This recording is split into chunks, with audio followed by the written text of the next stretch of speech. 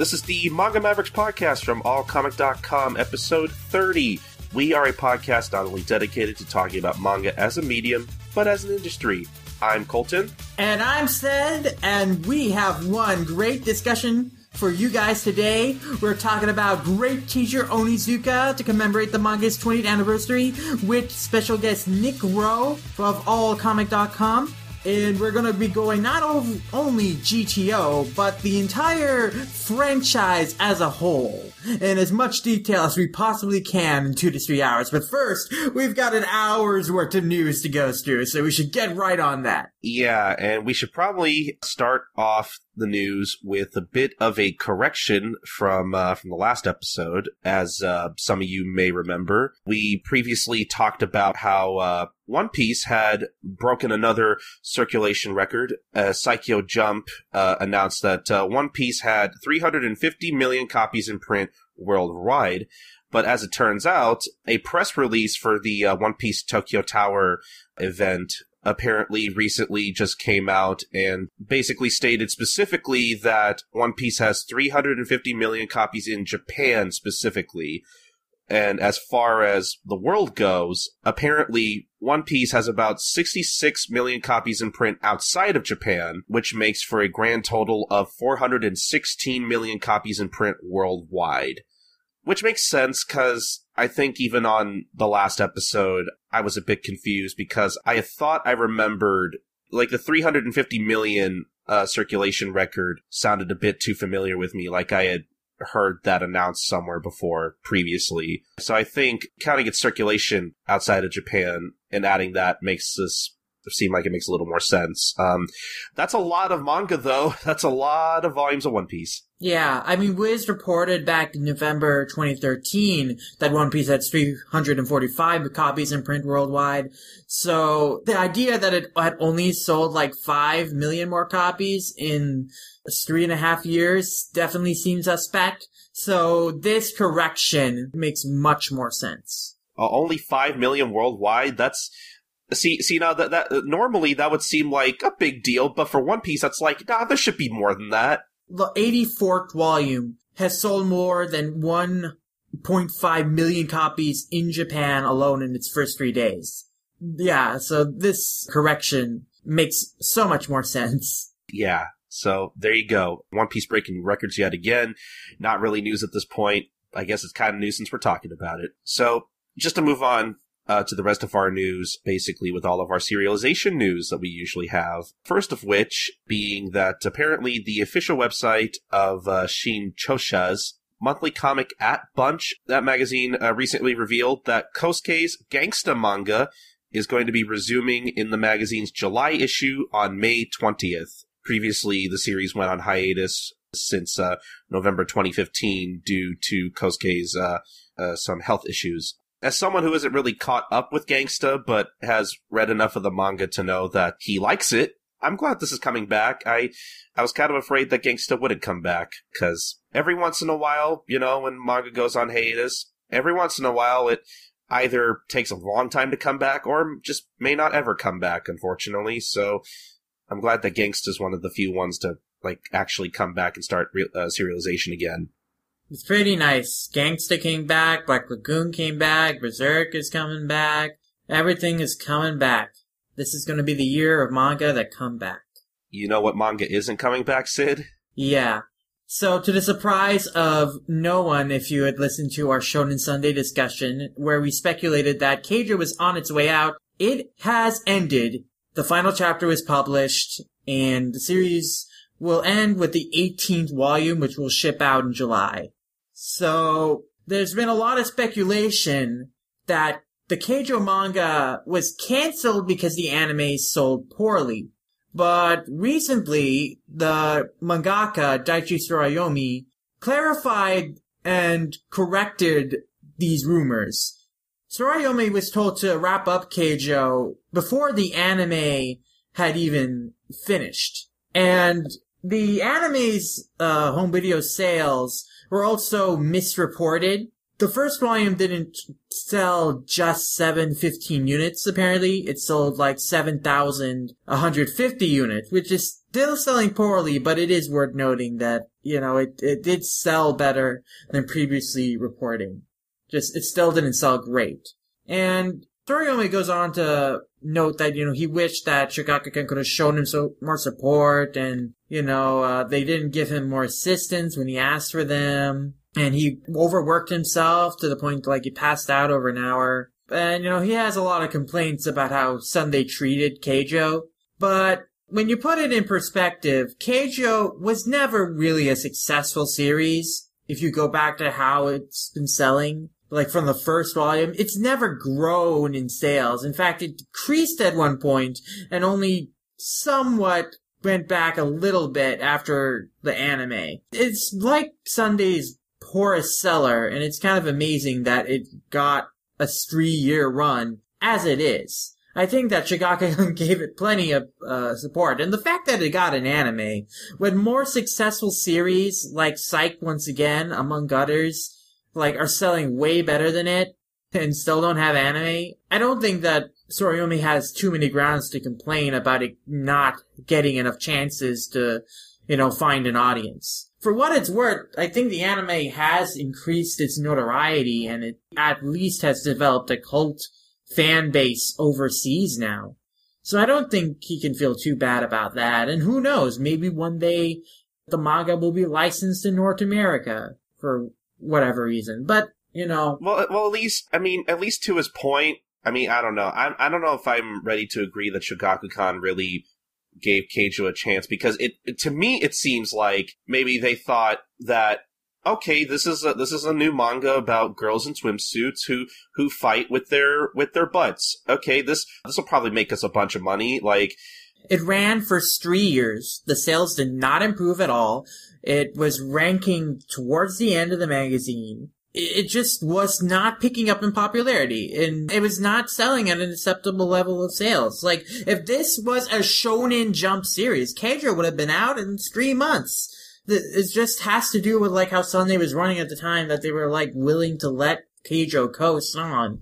And, I sympathize with Tsuriomi and the passion he put into the manga and, how hard he was trying to make it a hit. But the fact is, Keijo never became a hit in the 3 years of its serialization. There's nothing Shogakukan could have done to make it one. If you can compare it to, series that have less promotion and less, push behind it, that still sold more in Sunday, they already are selling more than Keijo. So it's it just did not pick up. It did not find enough of an audience. It just did not perform. To me, it seems like Shogakukan was probably not supporting Keijo as much as Tsuriomi wanted, because it seems like to me, as from Tsuriomi wanted, sure, but to the level they were supporting other series, the amount of push they give most of their series, it got a fair bit. I don't think you can deny that. I don't think they were actively not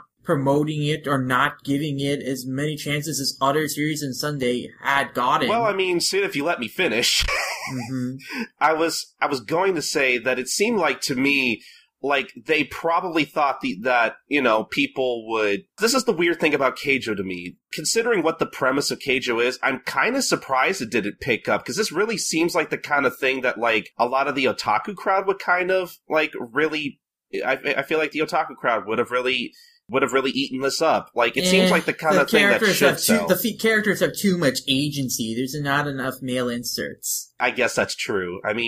From what I hear, there are male characters in the manga, but I can't really confirm or deny that because I haven't read it myself. Yeah, but I think they go away after a certain point. That's fair. I'm kind of surprised it didn't do better because, to me, you really have to, you really kind of have to mess up pretty hard to make this not work out.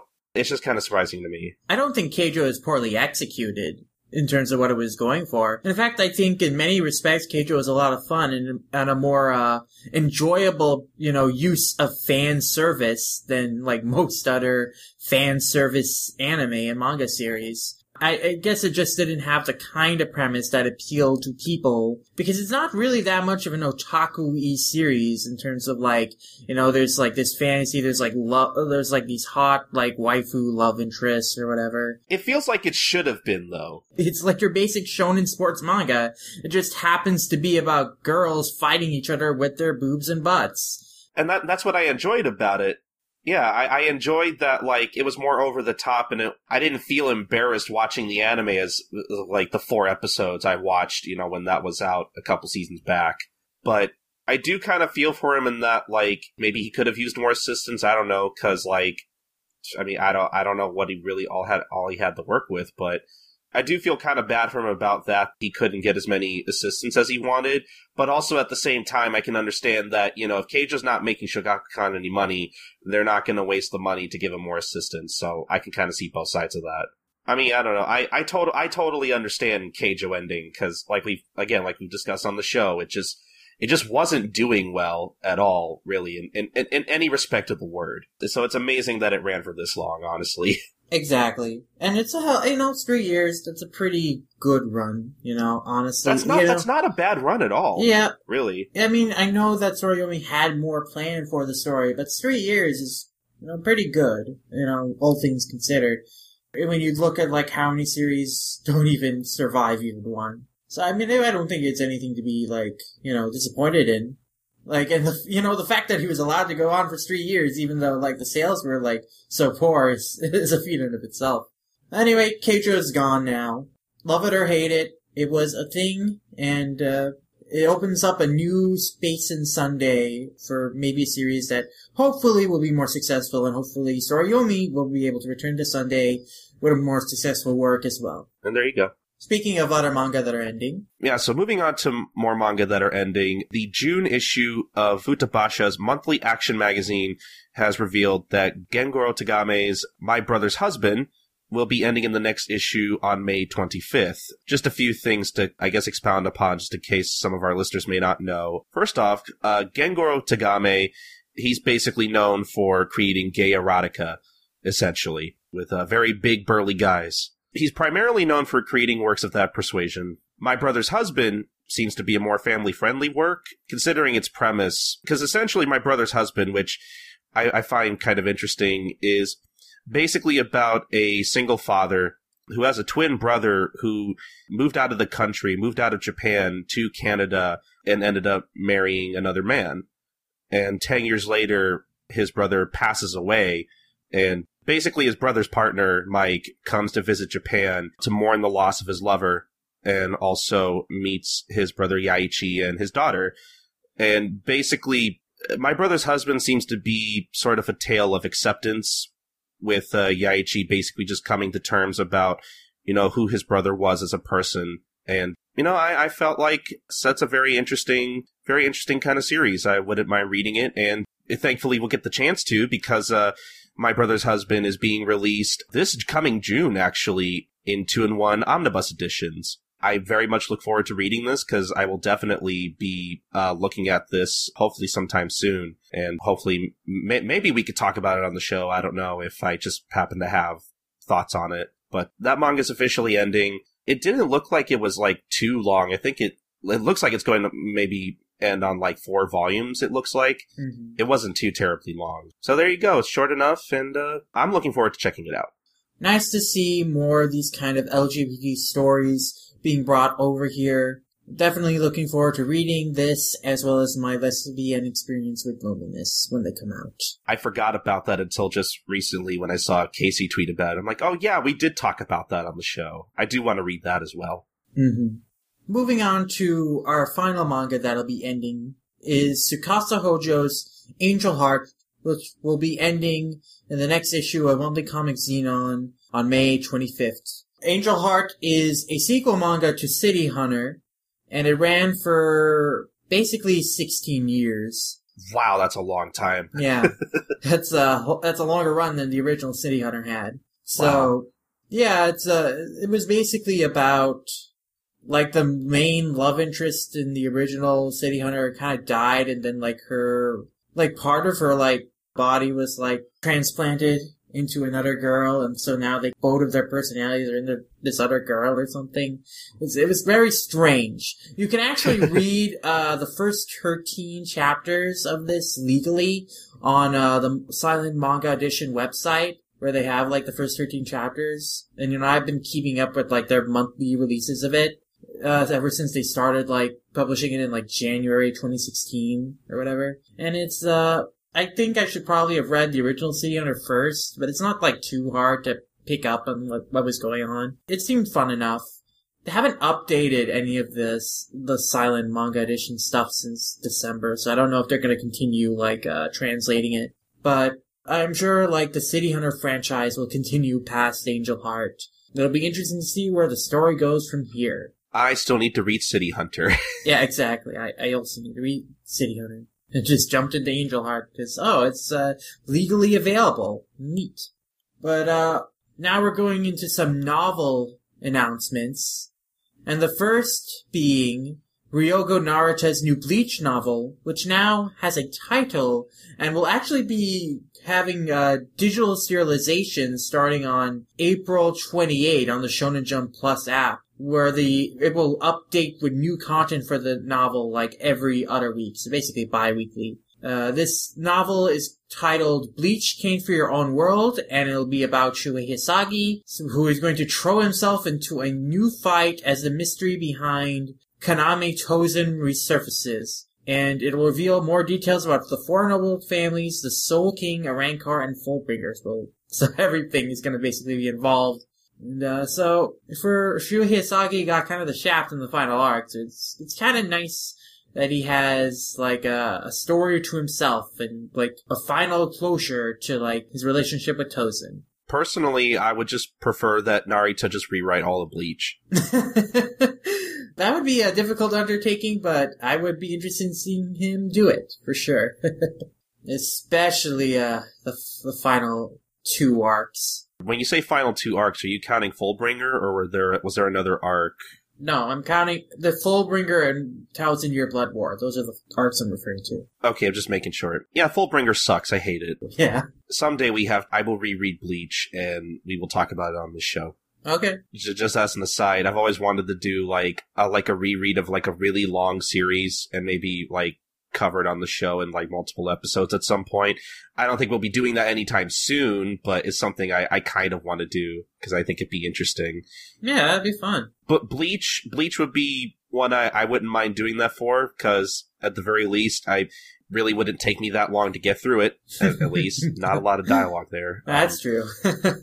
But I guess, just moving on to more novel news, Weekly Shonen Jump apparently revealed recently that the One Piece is going to get a new novel called One Piece Novel A, and that the novel will be centering around Ace's past and will be serialized in the upcoming One Piece magazine, which is basically a new magazine being published to celebrate the 20th anniversary of the One Piece manga in general. Unfortunately, I don't think there are any other details besides that. I don't even think we know who's writing the novel, at least not as far as I know. So not a lot of details there, but I guess, it makes sense. Ace is still a pretty popular character despite him not really being in the story anymore. So there's that, I guess. I guess depending on who it's going to be written by, I guess it could be interesting. Yeah, I mean, I feel like we already know a lot of details about Ace's past, so there isn't too much to expand upon.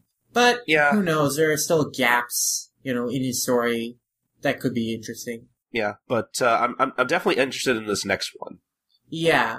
So Berserk is getting a novel penned by Makoto Fukami, who is best known for writing the script for the Psycho Pass anime and film, and the Resident Evil film, and also a novelist known for the Young Gun Carnival Light novel series. So this new Berserk novel is going to be coming out on June 23rd. It will have illustrations by Kentaro Miura himself. It is called the Berserk the Flame Dragon Knight. It's going to be an original story focusing on Grunbeld, who is a member of Griffith's new Band of the Hawk. So that's pretty interesting. I wasn't expecting this character to get his own story. But yeah, it's pretty interesting. It's going to come out on June 23rd, and I'm hoping Dark Horse will translate it and release it at some point for the West. And yeah, cool things. Has Dark Horse ever published a light novel? Or just novels in general? I don't think so, but considering Berserk is like their most successful manga license, I mean, I wouldn't be surprised if they try to publish it. Yeah, it seems like something that would be in their interest. But I guess moving on from that, So we talked about previously on the show how Shimabukuro had a one-shot manga coming out in Weekly Shonen Jump, and it looks like Shimabukuro's thing is just making one-shots now, which isn't a bad thing, because it seems like he's going to have another one-shot coming up in Shueisha's Grand Jump this coming fall, and unfortunately that's about all the info we have on that. I really wish some of these would get published through the Viz Shonen Jump, because I actually would like to read these. I wouldn't be surprised if they need space to fill, they might translate at least the one that got published earlier in Psycho Jump, since that one was pretty short. Well, this new one is actually even shorter, so who knows. But Shimabukuro said he would want to return to comedy after Toriko, and it seems like he's doing that. I'm sure he's trying out new concepts with this one shot, and I'm hoping that when he strikes a good idea that might work for serialization, we'll see him return to the pages of Weekly Shonen Jump, and, we'll get a cool new comedy series from him, because that'll be pretty good. I haven't really read any of his comedy works, but from the comedy that was in Toriko, I could say that I wouldn't mind reading his more comedic works. I think he can be funny. Yeah, I mean, Sekimatsu Leader Den Takashi was, really popular back in the day before, Shimabukuro got arrested and stuff. So, that was a comedy series. That was, extremely popular. It was, for a time, it was, rivaling One Piece in the rankings, I think, at one point. So, I could see him, return to comedy and making, a surprise hit. Yeah, but I guess we can move on to the next thing. Yeah, so Orange has been getting a lot more follow-up than I kind of expected after it ended.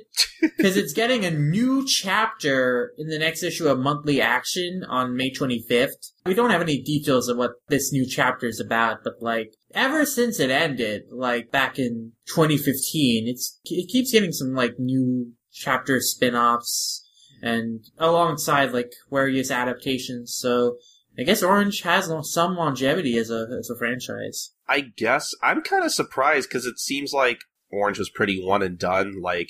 I can understand one of these spin-offs. I think there was 2 chapters told from the perspective of of another one of the characters or something. Yeah, Suwa. Yeah. And then I think there was a chapter where weren't they all in college or something? I haven't read them. I don't know for sure. So I can kind of understand those two, but I'm kind of confused as to what else is there to explore. That's what I'm interested in. Yeah. But it's not surprising that the next thing has more bonus material coming. Oh, yes. So, I think we've talked about this magazine a little bit on the show, or maybe Bomber and I was just talking about it off mic. I don't really remember. But either way, apparently, Shogakukan has another kind of Sunday magazine known as Shonen Sunday S, which I know Bomber's explained it to me before, but I kind of forget what the point of that magazine in particular is. But I think it's a monthly magazine, and I feel like, if I remember correctly, it's basically a magazine with just a lot of spin-off material and stuff.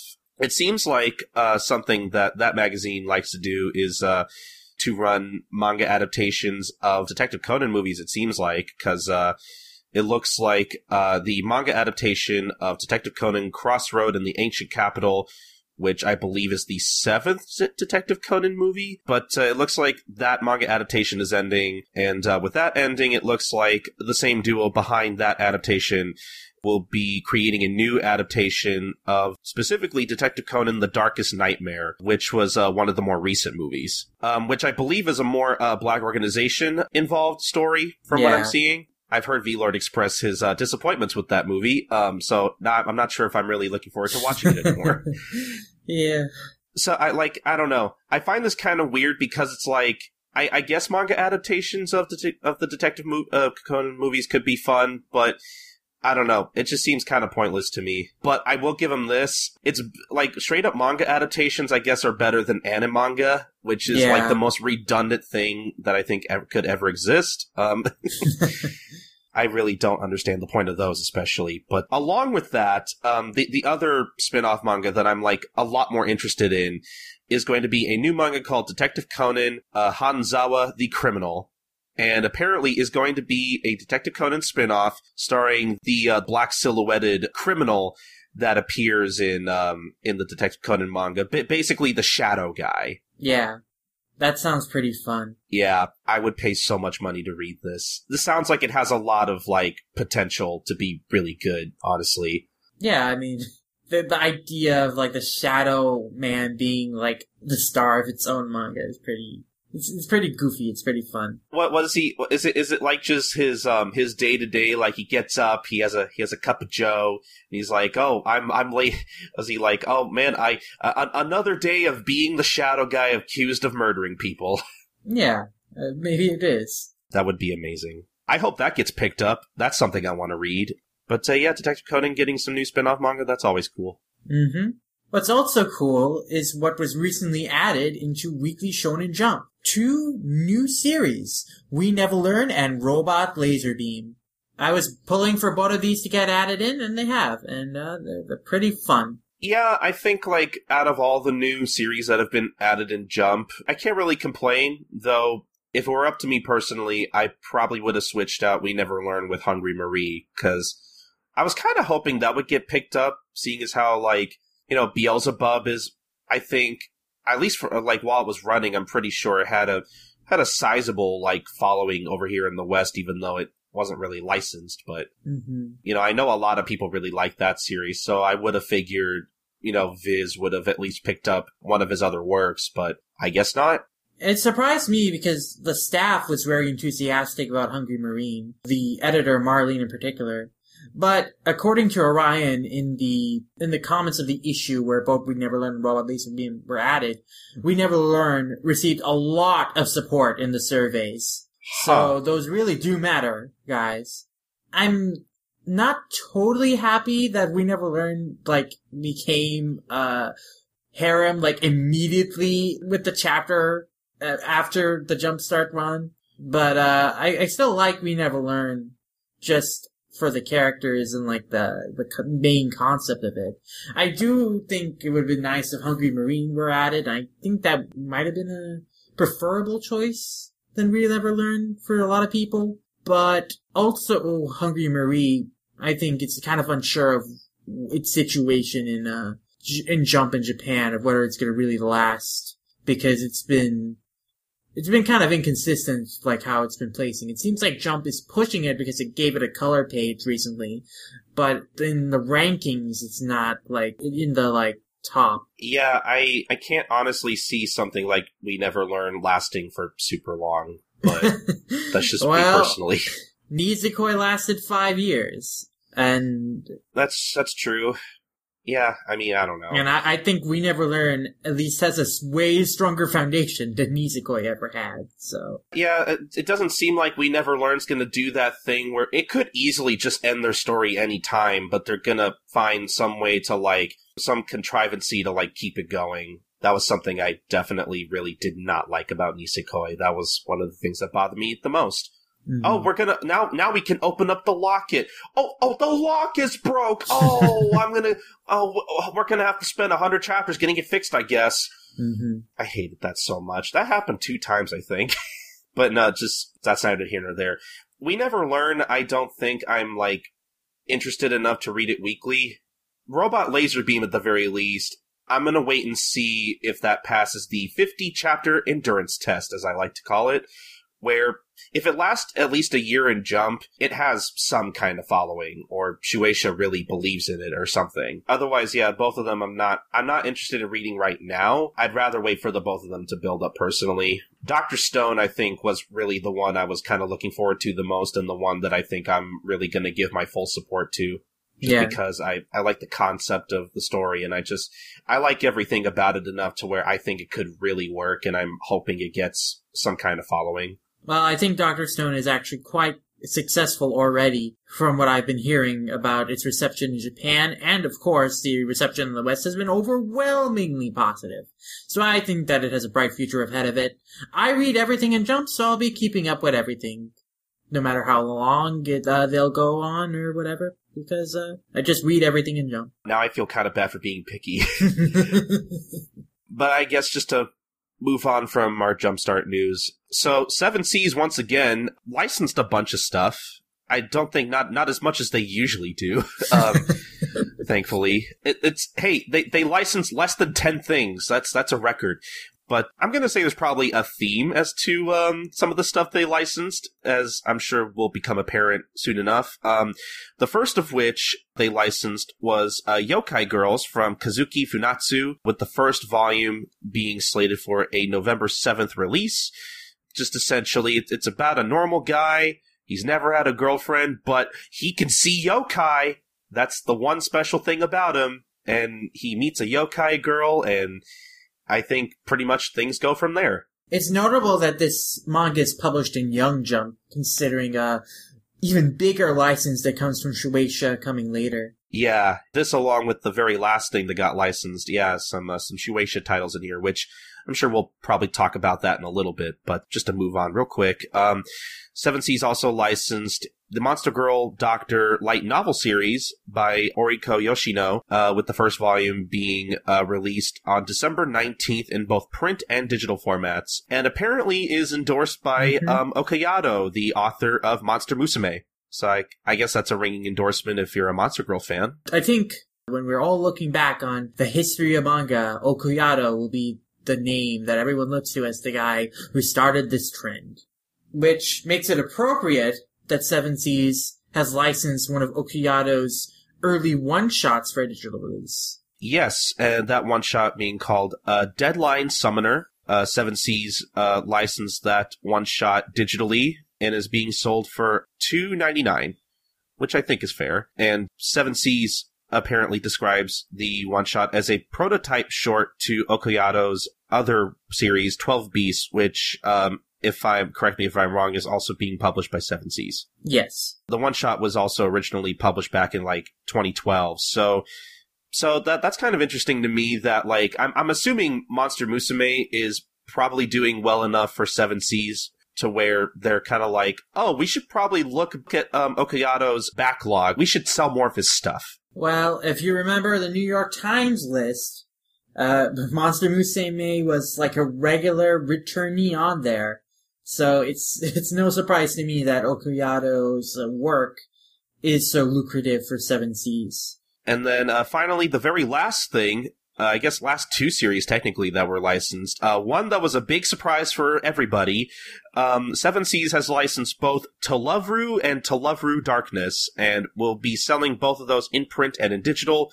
To Love Ru will be released in 2-in-1 omnibus editions, with Volume 1 being released this October 24th, along with To Love Ru Darkness, which will be sold in single volumes, with Volume 1 being released in print October 31st. So this is kind of a big deal in some aspects. Well, I think in a lot of aspects, this is a pretty big, notable series.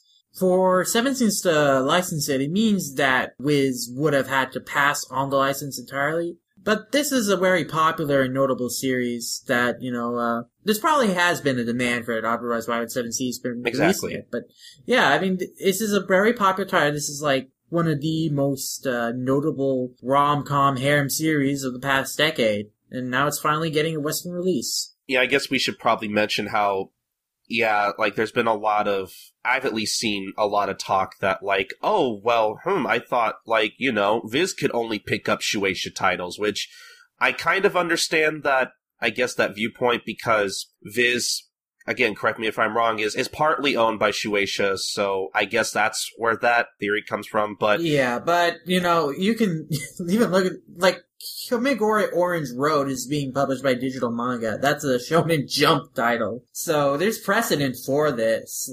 Fist of the North Star was being published by Raijin Comics back in the early 2000s. It's not... There have been... And Blubblicate Battlefront is being published by Dark Horse. There's precedence for Shueisha titles being published by other publishers. Wiz has the first, go at, what they want, and if they pass on it, entirely, it's up for grabs for other publishers. Now, for Shogakukan titles, I think that's exclusively Wiz's purview, because, Wiz is majorly owned by Shogakukan. And it was originally, was solely owned by Shogakukan before, a partnership formed between Shogakukan and Shueisha. So, stuff like Silver Spoon, that has to be Wiz, unfortunately. Well, that's probably never going to get licensed. Maybe, I don't know. But never say never. Sometimes the world of the Western manga market can surprise us. But Yeah, so To Love Ru finally being picked up.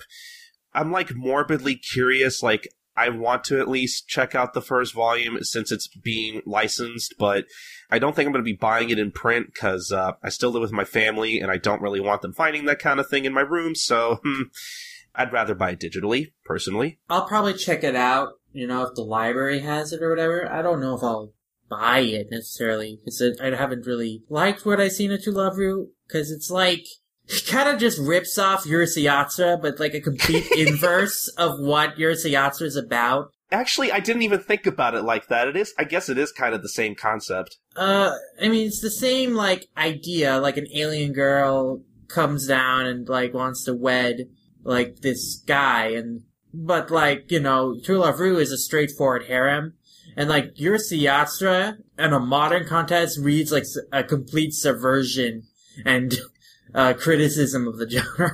So, it's just, like, a dumb version of Urusei Yatsura. I guess, in the words of your brother V-Lord, I can't wait to read the 69ing officially in English. I'm sure that's not even the most out there and bizarre fan service thing in the series. What a time we live in. Okay, so I guess we could just move on to the next thing. Yeah, so Bookwalker is releasing more light novels in English. Their most recent pickup being The Combat Baker and His Automaton Waitress, which is the platform's first Bookwalker first light novel title, with more to come. And light novels under this initiative are going to be exclusive to the Bookwalker global platform for 6 months after the release. Bookwalker is, like, fully funding translations, but the rights to the translations belong to the original publishers. And Bookwalker's goal for this initiative is to bring exposure to smaller publishing companies and help get more titles published in English outside of Japan. So, that's pretty cool. This light novel was debuted by Hoppy Japan writer Sao and artist Zaza in 2015.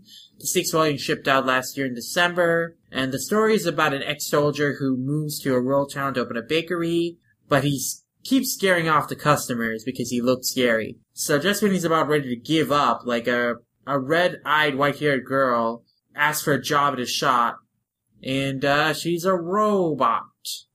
Probably could make a fun anime one of these days, but yeah, it's cool that this new initiative is happening from Bookwalker first, and yeah, more light novels in English is pretty cool. Yep, light novels are definitely selling these days. Seems to be a market for them. I guess just to move on to the next thing, Viz announced at C2E2 that they have licensed the Splatoon manga from Sankichi Hinodea.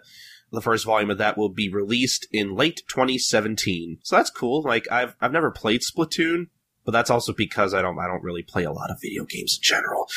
But, I could see Splatoon making for a really cute manga, honestly. Additionally, they're also going to release The Art of My Little Pony, the movie, in August, and a Hello Kitty and Friends color book in October, as well as Castle in the Sky and Princess Mononoke picture books in December. So some very kid-friendly books they're putting out that they announced. Splatoon, I haven't actually played it myself, but I like watching WeLord play it, because it seems like a lot of fun. I just don't play a lot of games myself outside of Pokemon. But yeah, cool, more video game manga. I think that more Nintendo manga. Yeah, I think the market's growing for that. And so moving on to some Kodansha licenses, some more digital exclusive licenses. We've got Days and Surgery Children, which are both already out, and you can buy digitally through various online platforms, notably Comixology. Days, of course, being notable as the soccer anime that came out last summer season, and the manga of which has been running since 2013. Surgery Children is a 4-panel manga dedicated to people who can't say I love you, which chronicles a series of short school romance stories in an omnibus format and has been running online since 2012 and has been serializing in Shonen Magazine since 2015. So cool, some more Shonen Magazine titles are now available legally digitally. There you go. Pretty nice. Also coming from Kodansha is a re-release of the original Battle Angel Alita manga, which is going to be re-released in hardcover 2-in-1 omnibus volumes starting this holiday season. Wiz previously had the license to Alita, but let that lapse, and since then Kodansha has taken up the licenses for the rest of the franchise, and now they're finally re-releasing the original Alita. And if I remember correctly, me listening to the One Piece podcast, I believe I heard Stephen Paul, who translates the One Piece manga weekly in the Viz Shonen Jump, says he will be retranslating that. Yes, so there's going to be new translations in this re-release as well. Pretty exciting. I have a few of the original Alita volumes, so it'll be interesting to compare with the new stuff. And, obviously I've never read the original Battle Angel Alita, but, with the new movie coming out probably soon, it's probably something I'm going to have to check out pretty soon. Now, on the subject of Kodansha Japan is recruiting staff to create what they're calling the largest scale manga application in history, a project they plan to launch at the end of 2017. As you know, Kodansha is the publisher of many shonen magazines, well, many magazines in general. Weekly Shonen Magazine, Young Magazine, Masatsu Shonen Magazine, with several hits like Attack on Titan, Cardcaptor Sakura, Fairy Tail. And so they're recruiting some new developers, specifically application designers, system engineers, data analysts, media managers. And applications can be made on the recruitment website until May 19th. So something big is going down at Kodansha Japan. Probably has to do something with like a big digital push based on like who they're putting a call out for. Maybe. That sounds like a lot of work they're preparing to do. Yep. In other news, Area 88 creator Kaoru Shitani is taking a hiatus from manga, the announcement of which coincided with his 60th birthday last Wednesday, and announced it just as he finished the manuscript for the last chapter of his current manga, Christie London Massive. This news is noteworthy to me just because it seems like he's not retiring, but he's just taking hiatus, and I only have read Area 88, even then, only what has been legally translated. But, yeah, I mean, I'm interested in Shitani's manga, so I just found it interesting that he is taking a hiatus for a while before hopefully returning to make some more stuff. Oh, he did Young Miss Holmes. That's another manga of his that's legally available in English. I should read that sometime. That sounds like it could be fun. But I guess just to move on with the rest of our news. So, we've got some more circulation news to talk about, and this time, this is a pretty big one. So, Weekly Shonen Sunday, announced that Gosho Aoyama, the creator of series such as Detective Conan, Magic Kaito, and Yaiba, amongst a lot of other work I'm sure he's done, with basically all of his series combined, make out to 200 million copies in print worldwide. And to commemorate this milestone, Aoyama seems to be drawing new chapters of Magic Kaito finally. So that's pretty cool. I'm almost surprised that it wasn't just Detective Conan alone, but I guess Aoyama has a lot of other series under his belt, and I guess it would make sense, especially with including Conan in there, that all of his series would come out to such a large circulation in print. I don't think it's surprising to me that it wasn't just Conan alone, based on what I remember of like what its total gross numbers were. But yeah, it's cool. Just like with Takahashi, Aoyama has entered an exclusive club of mangaka whose body of works have sold collectively over 200 million copies. And I think that's something worth celebrating. Yeah, that's a lot of copies in print.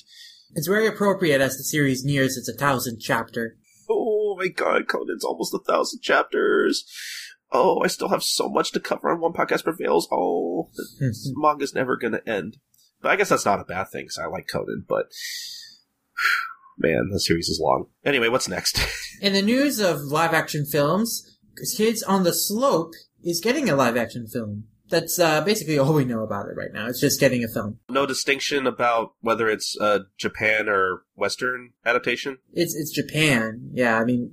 Okay. I'd be surprised if it got a Western adaptation. It's not like hey, you never know these days. Hollywood's like, hey, look at all this anime that these nerds are into. Let's make all the live-action movies out of them. But I could think of, like, several, series they tackle for Kids on the Slope. But Kids on the Slope is very good. I enjoy the anime immensely. Manga is also very good. So cool. I think it will work very well in live action. It's a pretty grounded story. It doesn't require many fantastical elements. And, I think it actually could be communicated even better in live action as an adaptation. But to close the show off, we have a pretty, interesting news story. It involves censorship of manga and manga availability in schools.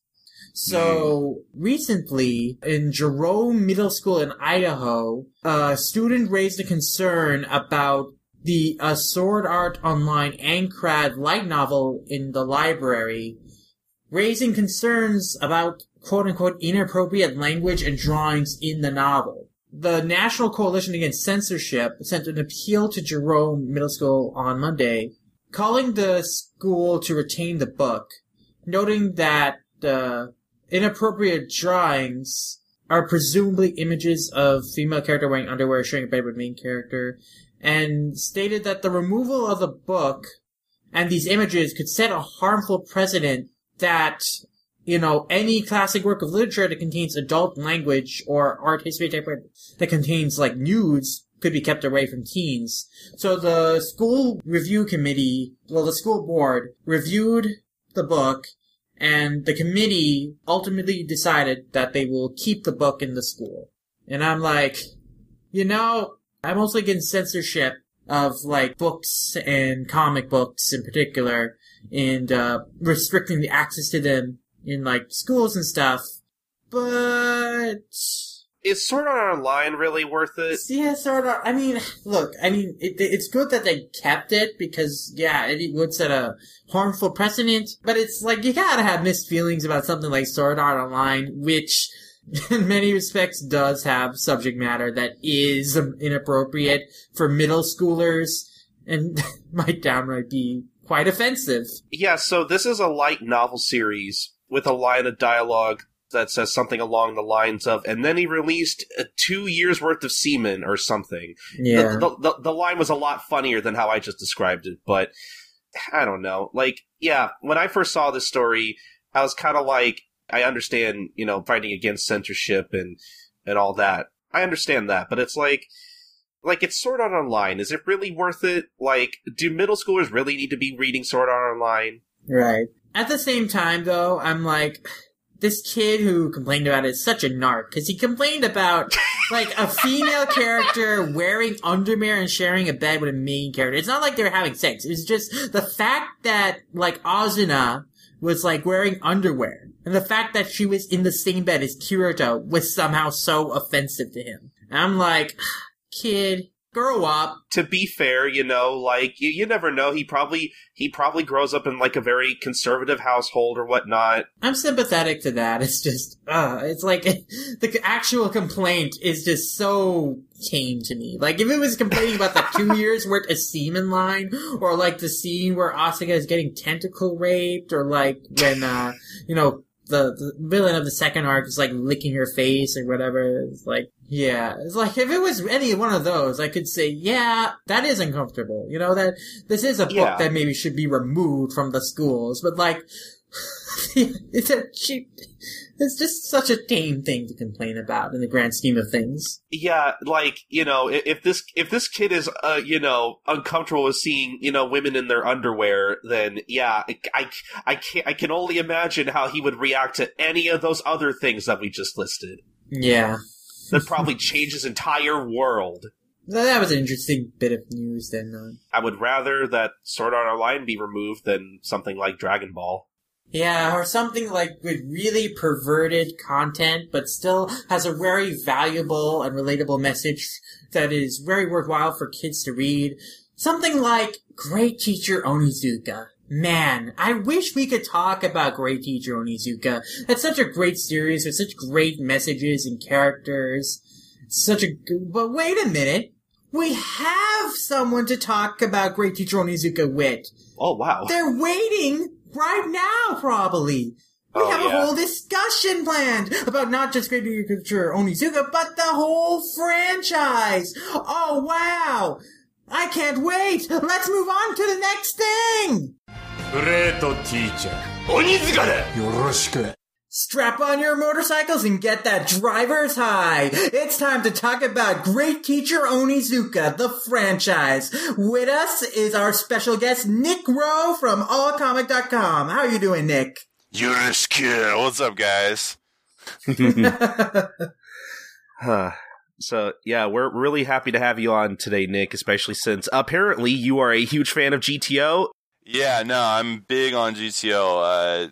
That franchise has been a big part of my life since the early 2000s. So I'm happy to be here. Thanks for inviting me on, guys.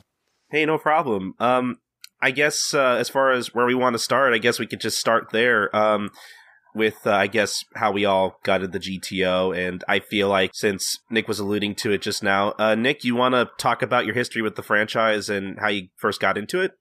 Yeah, sure. So, back in, I want to say like 2000, 2001, my cousin went to Japan to visit friends and stuff over there, and the one thing he brought back for me was GTO Volume 1 and 2, and you know, he handed it to me, and he's like, "This is the most badass comic I've ever seen." And he opened directly to that page where Onizuka is screaming at that dude in the BMW in the first volume over trading his Air Max for that dude's BMW so he can look cool on a date. And he's like, "This is the most ridiculous thing ever. It's crazy." And so, you know, I flipped through it. I couldn't read a word of Japanese at that point, but you know, it just was so ridiculous and so crazy. And he started explaining all the background, like the fact that Onizuka was part of a Bosozoku back in the day before this comic starts, and what that was and what like Yankee are and stuff like that. So that also got me started on those particular subcultures over in Japan, which I'm now completely obsessed with because they're fantastic and incredible. But it's interesting after having learned a lot of that stuff and going back into GTO and seeing all the weird, subtle stuff that Fujisawa puts in there. It's pretty cool. But anyway, so I continued to be interested in that stuff. I got through GTO, and then the GTO Tokyo Pop actually put the GTO anime out at first. So I was thrilled about that, and I dove into that and got way into it and showed it to my high school's anime club. And then I found out there was a TV drama. So I torrented all of that, or I found means that weren't on streaming services at that point. I don't know if you guys are... Anyway. So, I downloaded all of that, and I didn't have high expectations, but it turned out to be really, really cool and really awesome. And then Tokyo Shock released the GTO movie that was based off that drama. Oh, and okay. I got that, and, you know, so anytime something new GTO comes out, you know, I'm generally interested, but, you know, I managed to track down Bad Company a few years after because I saw that he had done that, and I got that, and then 14 Days in Shonen came out a number of years later, and, you know, I admittedly didn't pick that up because I read through it, I was like, this is... So anyway, definitely a lifelong fan of the whole franchise. So I keep forgetting. So is Bad Company, has that ever been licensed, or is that still unlicensed? No, It's it's not. never been licensed by anyone, and it probably never will be licensed. The only reason we got 14 Days in Shonen, that part of the agreement for Vertical licensing that was they had to finish publishing Shonen Janai Gumi. So that's why volumes like 16 through the end came out from Vertical, but they didn't do any of the backlog. That was part of the contract for getting 14 days. Yeah. So, since you're such a big fan of Bosokozu culture and like Yankee manga, are you a fan of stuff like Rokudenashi Blues and Kyokar Orewa too? I'm actually not familiar with those, so I'm gonna take a note and check those out later. But no, I mean, I've gotten into stuff like Crows and Crow Zero and all that stuff. Man, I'm trying to think of other titles off the top of my head. Oh yeah, like Cromartie High School. Oh my god, that series is perfection. Yeah, I love Cromartie. Yeah, So that's interesting. So you got into a lot more of the other kind of Yankee stuff that was in magazine. I just find it interesting that Shonan Junaigumi, Rokudenashi Blues, and Kirikara Orewa were all like Yankee manga that were running in Jump, Sunday, and Magazine at the same time. So it's kind of interesting to, compare those series and think about them since they're all contemporaries. Mm-hmm. But to steer back into my history with GTO, it's pretty straightforward, I would think. When I started getting into the anime community, back into it rather, a little more, around 2012 when Toonami came back and that reignited my interest in watching more anime and participating in communities again, that's when I joined Animation Revelation, and a series that a lot of the members there are a huge fan of is GTO and the franchise as a whole. So kind of just getting recommendation from them, I checked out the franchise a little bit, I also heard a little bit about it before from Heizu Otaku's review of it, back when he was doing anime reviews. But so I started my exposure to it was I picked up just some random volumes of 14 Days that was at the library and read through it to get a taste of the franchise. And I liked Onizuka as a character, kind of like the setup. So from there, I decided to read the original, and I, went through the entire GTO manga. And after that, a couple years later, I watched the anime. I think it was a gap between finishing the manga and watching the anime.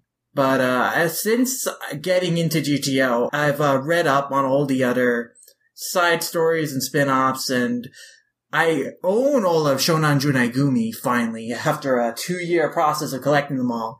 But I only have just started reading it. I only just finished the first volume recently. But I've dabbled in all the franchise, and I've also dabbled in Fujisawa's body of work in particular. And I have things to say about Fujisawa's work and the GTO franchise as a whole. But as for GTO itself, I am a fan, and I really enjoy it. All right. Well, I guess I can just get started here because I have a bit of history with GTO and kind of a history with trying to collect it or whatever. So I think for as long as I've been into manga, which I think at this point is definitely over 10 years at this point. I actually started getting into manga around 2006. I was in middle school at the time. And I think for as long as I've been into manga, I have seen GTO just every once in a while. I'm pretty sure when Borders was still opened and when that was still a thing and I still have one 10 minutes away from where I lived, I'm pretty sure I've seen volumes at the Tokyo Pop release there every once in a while, and I would just kind of catch it everywhere. And for the longest time I have been aware of GTO, and I had been aware that people really liked this series, but I didn't really know anything about it, and I had always it was always a series I had been always meaning to get to. And then when I finally started looking it up, back in the day when I didn't have as much money to read manga, I would just read most of it online. And I think the reason I started buying and looking into trying to collect all the Tokyo Pop release of GTO was because I remember the scans I had found for GTO online I didn't think were very pleasing to look at. I tried re-looking them up again, and I don't know if I'm just not looking in the right places anymore or whatnot, but the scans I had found for GTO, I don't know who was responsible for them. I don't know what group did them or whatever, but these particular scans I had found, they would color in the speech bubbles and stuff, and they would all be really ugly colors and shit, like blues and pinks, and it was just, I was like, why does it look like this? So that was when I thought, maybe I'd rather just buy this. And years later at my local mall, at our little ma and pa anime store or whatever, they had pretty much all of GTO for $5 a volume. So for a year, I would just go up there every once in a while and just start collecting whatever GTO they had, because it's $5 a volume. That's a pretty good deal in my opinion. So I eventually collected all of GTO that way. And it's also worth noting that I guess we'll probably talk about it a little bit, but a big thing about me getting into GTO was that at that point, the only experience I had with Tokyo Pop was I'd actually read all of their release of Wraithmaster. I had that in my high school's library. And that was all the experience with Tokyo Pop I had. So, I had seen around that, like, people were really shitting on Tokyo Pop, and I honestly had no idea why.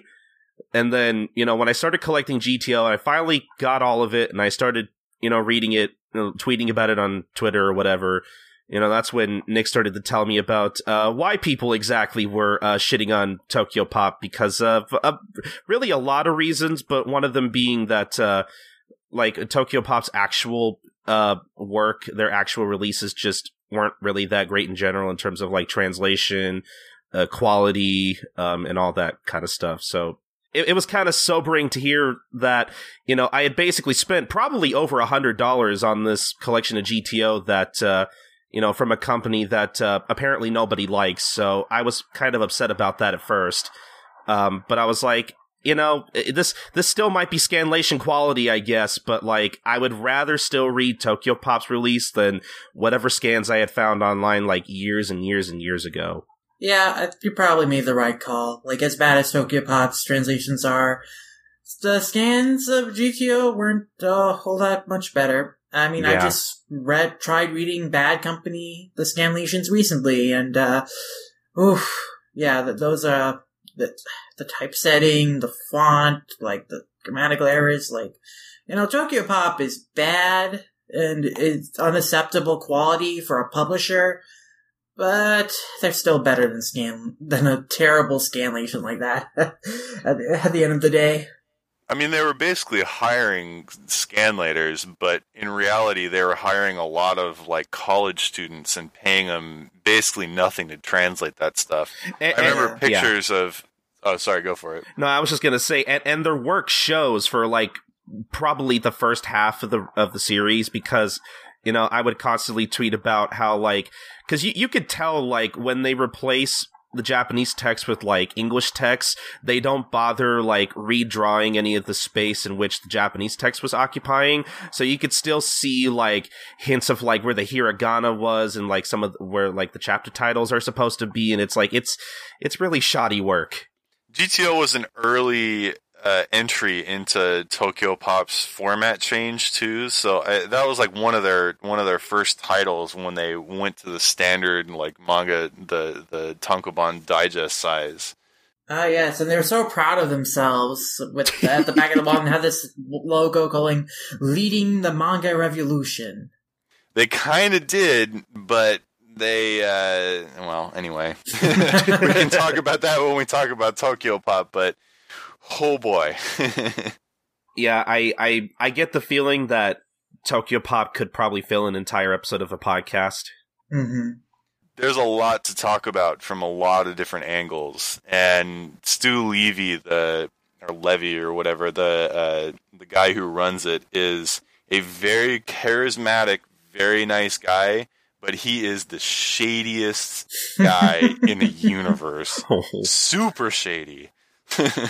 Yeah. Wow, that's really interesting to hear. So yeah, I basically collected all of GTO, and I had seen that Sid wanted to do an episode about GTO, and I was like, oh well, I guess it's a good thing I suddenly collected all of GTO. I guess we'll talk about it. So I read all of it, and I guess that leads up to our recording the show today, And I've read all of GTO at this point, and I haven't really dabbled into too many of other Fujisawa's entries in the franchise. Like, I've never read Bad Company.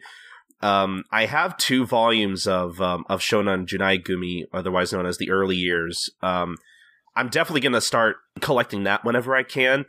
So I've basically like flipped through that, but I haven't actually read it. And then I basically haven't read any of the other spin-offs or side stories that have come after GTO. I've seen a little bit of the anime, like maybe 10 episodes or so. A friend of mine actually is a big GTO fan. And by big GTO fan, I mean she's seen the anime and she really loves that, but she hasn't actually like read any of the manga. But she also really likes the So, I guess confirm something for me, Nick, because I feel like I'm going to get this wrong. So you mentioned, you had, torrented, I guess the drama for GTO. So was there a drama that it aired back in the day? And then, cause I know there's a drama on Crunchyroll that, like, just recently was produced and released, like, I think as far back as 2011. That's the Taiwanese drama. The one I watched was the one that was coming out while the comic was coming out in the early 2000s. Okay. That was the first one they did, and it's so good, and they barely use the actual stories from the comic, but the guy playing Onizuka is perfect. The woman playing Fuyutsuki is perfect. Like, it's a really well done series. Cool. I'll have to go look for that. That sounds really awesome, actually. Yeah, and you can tell that GTO was, like, popular from the start because that drama came out only a little more than a year after GTO started in magazine. GTO started in 1997, and the drama came out in 1998. So, wow. Yeah, it was a fast turnaround there. So GTO was kind of like an immediate success. I think we should go and give a little bit of background on GTO as a franchise. Sure. So GTO is created by mangaka called Toru Fujisawa. He is 50 years old as of this year, actually. And he has mainly worked for Kodansha and specifically has serialized most of his titles in Weekly Shonen Magazine. His first work, which was short-lived, was called Aretsugata Junjo Boy, which was a story about a boy who was raised like a girl by his parents to succeed in the traditional theater of the family where a male actor needs to act like a woman. So that manga was short-lived. So, I might check it out because I like gender benders, but it's weird. It's really weird. But yeah, his main success came shortly after finishing Aretsugata when he started up Shonan Junaigumi in 1990. And that ran for 31 volumes, 6 years. Very successful series. And after that, he did a short 1-volume work called Bad Company, which was a prequel to Shonan Junaigumi, which told the story of how Eikichi and Ryuji met and before they formed the Onibaku. And then finally, GTO started later in 1996. And that was clearly a huge hit right out of the gate. And yeah, that ran for about 6 years, 25 volumes. And then Fujisawa did some other works after that, like Rosehip Bros. But he came back to the GTO franchise in 2009 for the 14 Days in Shonan, which ran for about 2 years. And then since then, he keeps making new spin-offs and side stories. Head Gargoyle came out in 2012, and that ran until 2014 for about 5 volumes. And that was about Saigiyama, Onizuka's friend who became a police officer.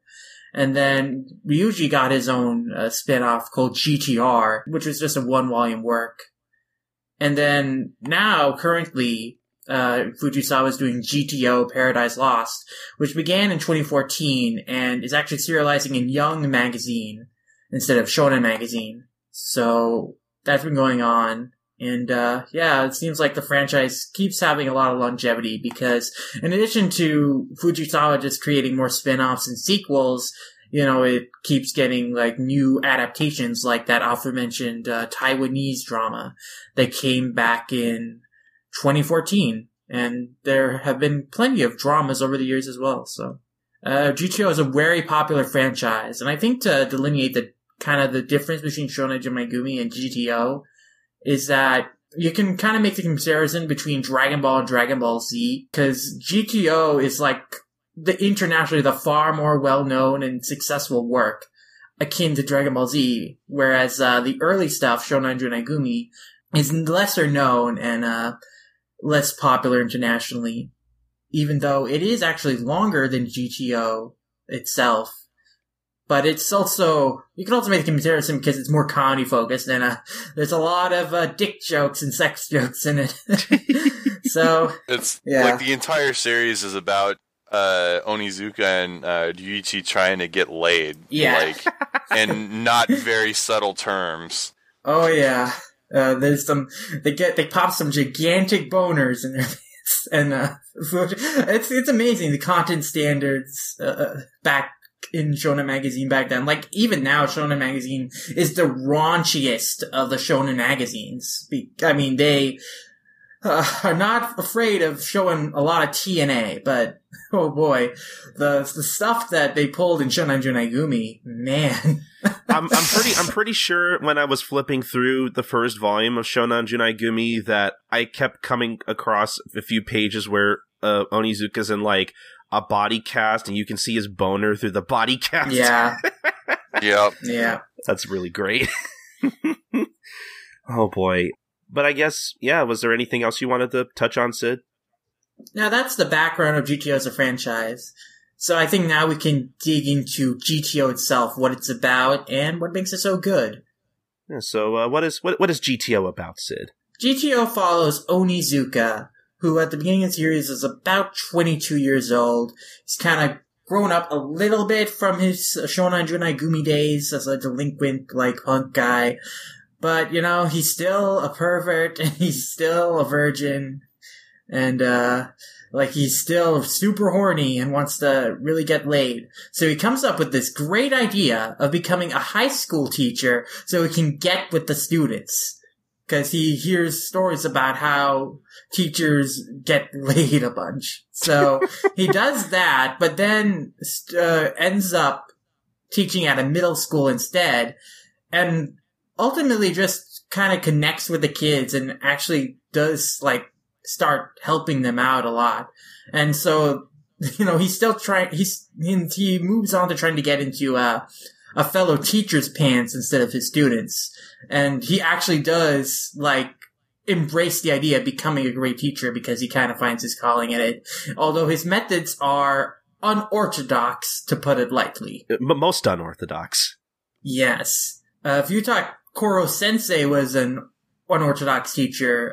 The original GTO was, he pulled off some pretty crazy stunts, and he was a human being. So, I think that's as good as transition as to any into, I wasn't expecting to start off with this, but just kind of going into my thoughts as somebody who's only read GTO and nothing else. That was actually something I was, because I'll admit, I think for probably the first, I want to say roughly like around 10 volumes or so, I did not hate GTO, but there were some aspects about it that I just couldn't find myself getting into, like the whole, you know, Onizuka wanting to become a teacher so he could get with the students. I get that this might be just me, but I thought that was a little weird, but I guess back in the 90s, that was something that was supposed to be really funny or something. I don't know.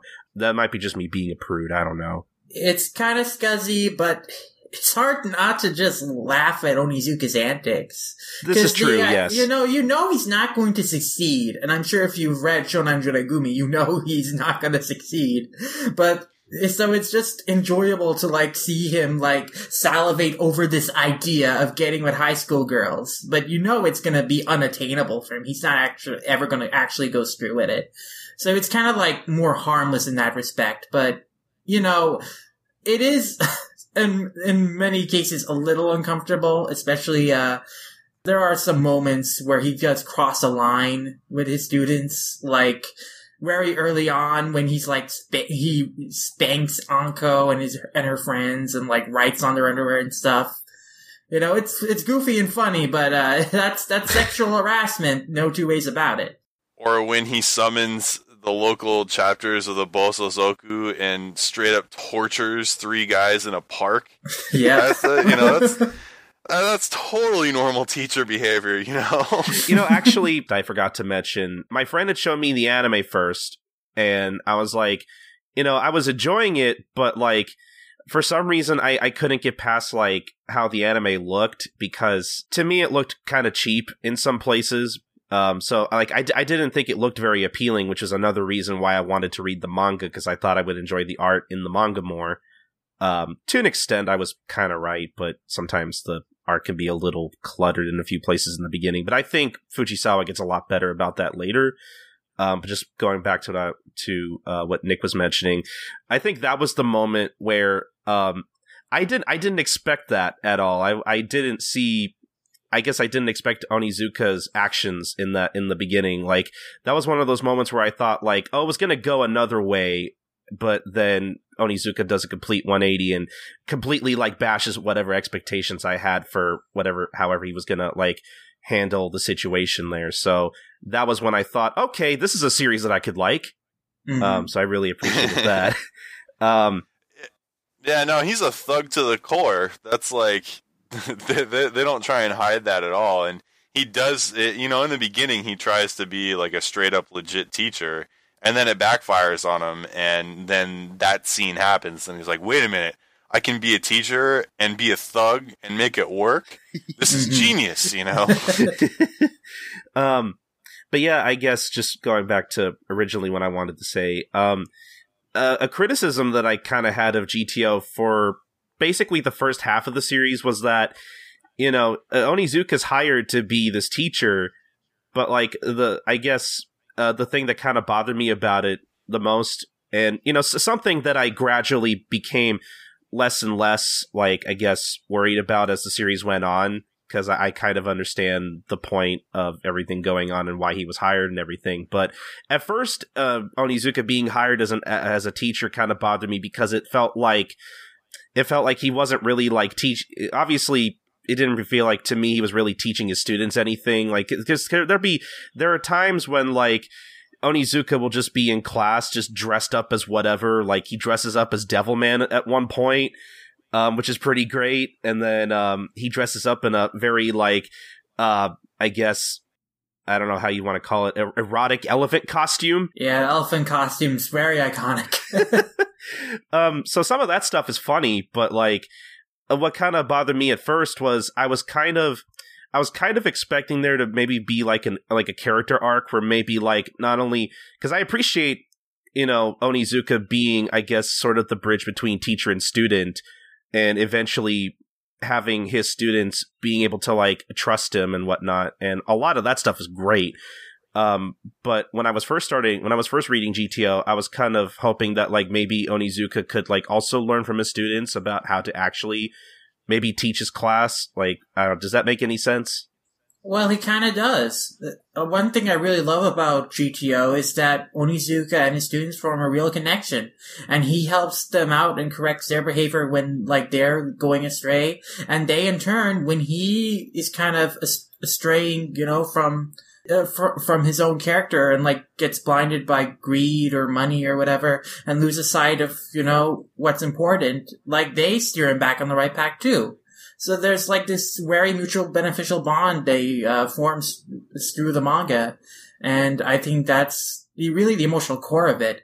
And the lessons Onizuka is teaching his students aren't, like, really academic, or, like, he's not teaching them, like, information, but he's teaching them to be better people and to, like, be more confident in themselves, But he's also making an investment in their, like, psychological well-being, because, time and time again, he brings up these teachers who would just call him scum and, call him worthless and whatnot. And that really affected him. That put him on his path. So the fact that he goes so far out of his way to engage with his students on such a personal level is him trying to correct the wrongs of his own past, and that's the core of his endearment right there. Exactly. That's set up very early on when he first meets Uchi Yamada, and, like, Uchi Yamada chews him out when he's applying for the job and tells him, like, he's trash, he's scum and stuff. And then later when Onizuka is talking to Sakurai, he tells her, like, saying stuff like that to kids really messes them up. And if he ever became a teacher, he's going to make sure that his kids won't ever be subjected to that kind of verbal abuse. And that he would try and steer them in the right direction. And that's really the heart of what Onizuka is trying to do. Yeah. But also, there's an interesting social criticism going on in a lot of the comic, too. I mean, less so in the later volumes when it just turns into pure drama. But kind of really early on, the whole Uchi character is all about this weird political hierarchy that goes on in Japanese education, where like diet members get phased out of the diet and then they become education ministers, and they say, well, this is how education should be, even if they've never spent a day of their life working in education. They get put in these positions. So people who are in charge of a lot of the aspects of education over there, they may not necessarily be the best people to be doing it.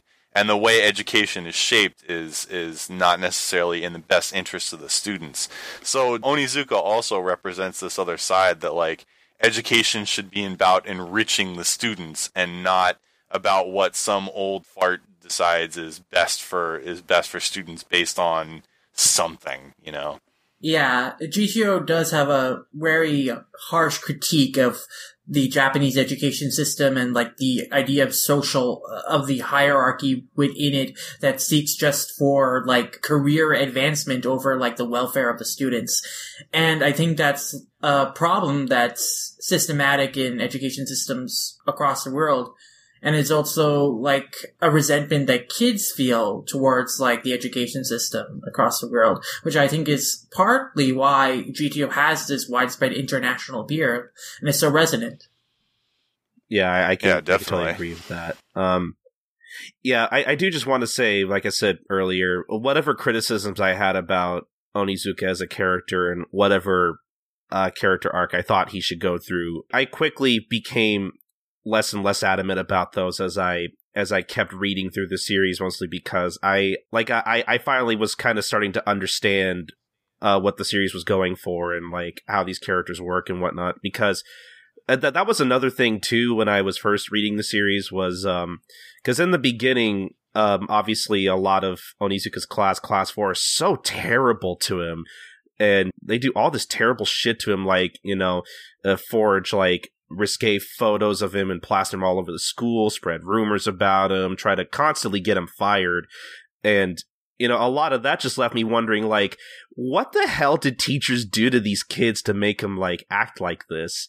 And, for the longest time, I was afraid that wasn't going to be explored, but thankfully it is. And, oh boy, let's just say the second half of the series for me, I think, is probably my favorite. I definitely prefer the second half to the first half because, not that I didn't think the first half was funny in places, but it was just a lot of like me being like, I want to know the story behind these kids. I want to know what exactly happened to make them this way, because that, to me, that's what Great Teacher Onizuka is all about, is basically just a story of a group of kids who were burned by adults in some way, shape, or form, and them learning to be able to just trust adults again, which I think is very gripping and endearing. Yeah, I mean, I would agree with you that when I was reading the series for the first time, I did start to get tired of it, like, towards the middle, and I was feeling it was getting very repetitive, but some of the more dramatic arcs in the second half really picked me back up. Being a little more distant from the manga now and just, going back to the anime a lot more, a lot of the first half of the series is a lot more ingrained in my memory and it's easy, and like I can like think about all my favorite moments a lot more readily from that first half, whereas I just haven't gone back to the second half of the manga in a while. But like I do agree that I think that at some point, when GTO starts shifting to those more dramatic arcs and really starts digging into like, what has scarred some of these students a little more, is particularly Miyabi and Urumi, that's when it really starts, really veering back on the right track and becomes a lot more engaging as a dramatic narrative. What do you think about these opinions, Nick? Because I remember when I was first reading GTO and tweeting about it, you had told me that the series kind of gets pretty repetitive at some points later, and which I thought was kind of interesting because I really felt like I felt like even pretty early on, like even as far as like, I don't know, like not even 10 volumes in, I was feeling like, man, this is like the 4th time Onizuka's had to save a kid from jumping off a building. I'm totally not tired of this trope yet, or whatever. That storytelling device in particular was kind of grating on me a little bit, because like, I think it was around the point when Urumi is introduced as a character and we start spending time with her, when she, I think that moment when Onizuka accidentally bumps her off the roof, I felt a little robbed of like whatever emotional attachment I was supposed to have for that moment. But I guess it like, you know, to counter my own point once again, it also, you know, that moment kind of becomes more comedic as it goes on, because it leads into this whole thing where Onizuka's trying to get rid of now a presumably dead body, and it goes so far as to even like bury the body in like Mount Fuji or whatever, which was all pretty funny. But I really felt by that point in the story that I was getting kind of tired of that setup in particular.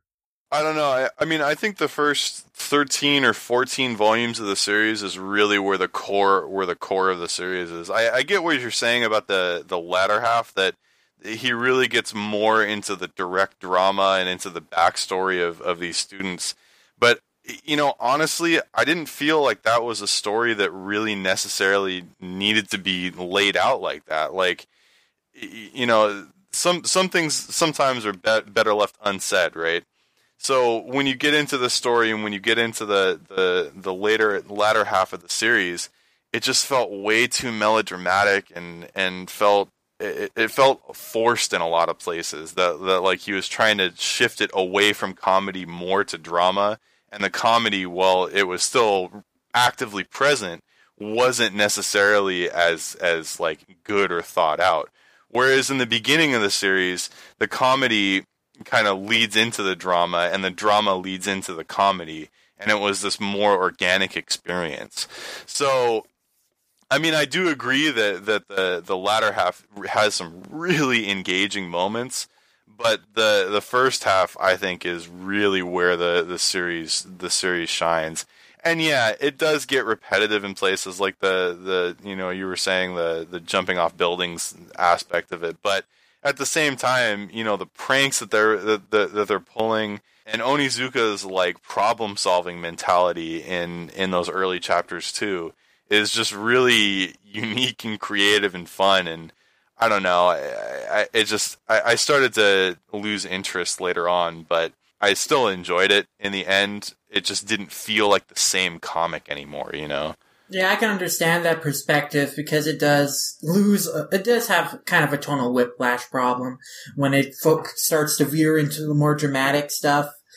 I do think, though, that I did feel like I got a little tiring 10 volumes in or whatever, you know, so back when I was initially reading it. So I remember like just feeling like I wanted just something to shake things up and like, you know, change the status quo.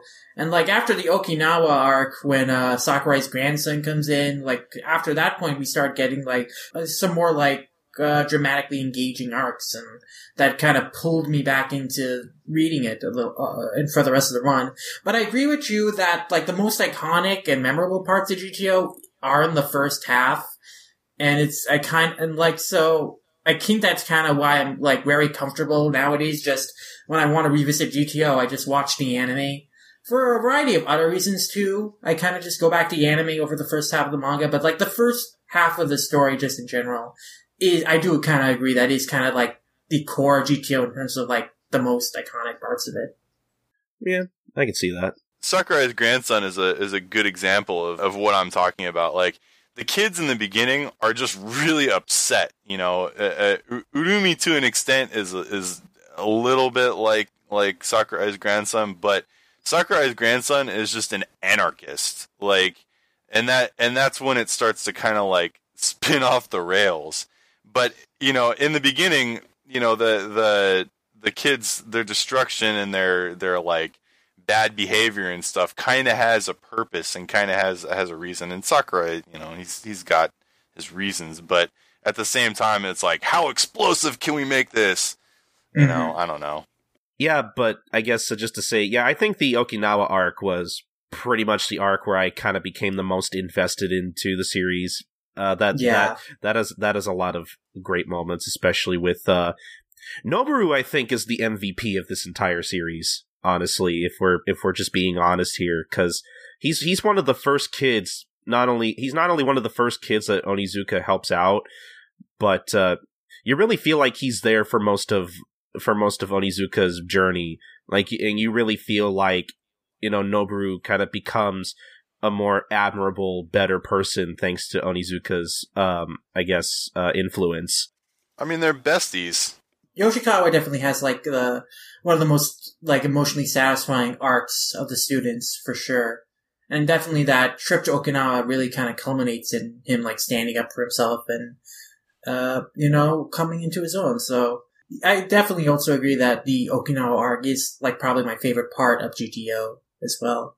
Because it just has a lot of fun moments and a lot of emotionally satisfying moments too. And I especially like how his relationship with Anko plays out. Because, did they not have it pretty good in the beginning? But I don't know how their relationship turned out the way it did almost, but I'm really glad they kind of have a thing together because I think it's kind of cute.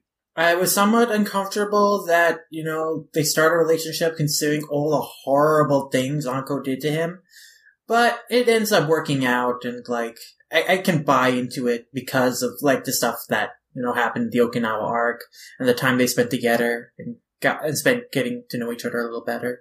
And also something I really like about Onizuka as a character is I really like how he'll stand up against the teachers when they're obviously in the wrong for calling their students trash or whatever. But I also like during the Mayu arc when he ends up arm wrestling all those guys at the club.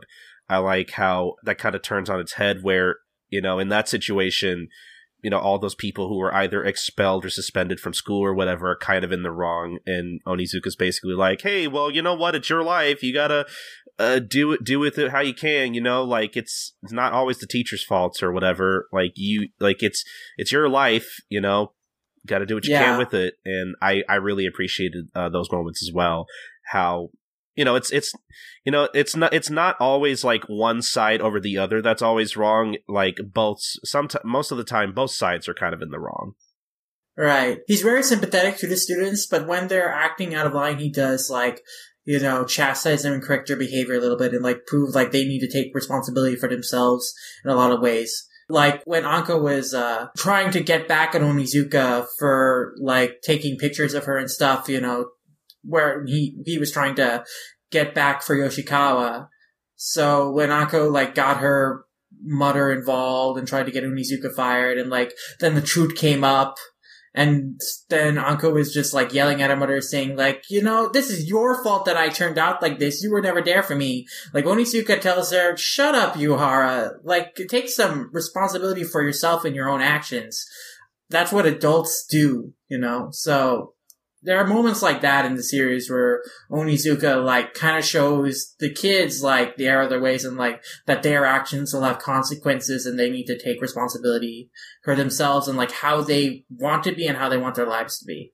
Mm-hmm. And, like I said, Onizuka teaches these kids important life lessons, which is more valuable than, like, just any random information factoids to cram for tests and get high test scores.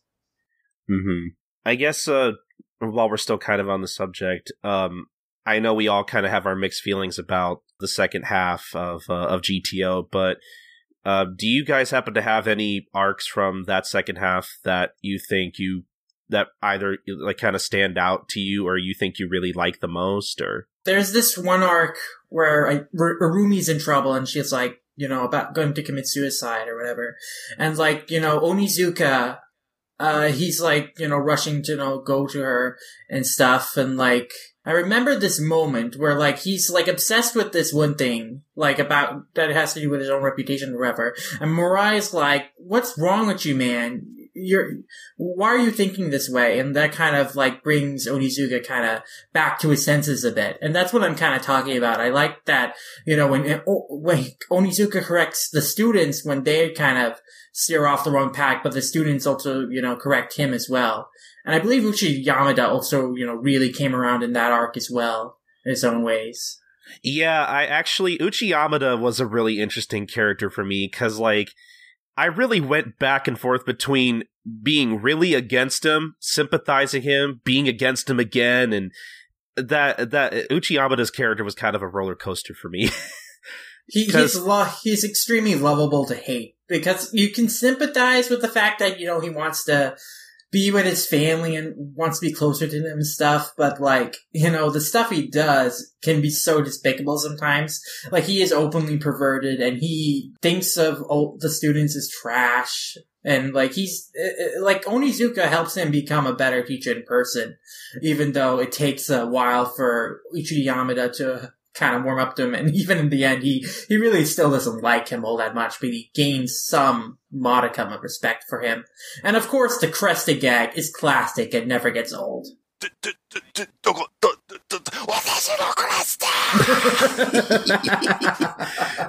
I do want to give a shout out to the anime for having Cho, the voice of Brook in One Piece, voice Uchi Yamada, because I really think to me he is Uchi Yamada. He just does such a great job of bringing that character to life. It's impossible to hear him do voice acting in other series and not think of Uchi Yamada. It's like that's a permanent association for me.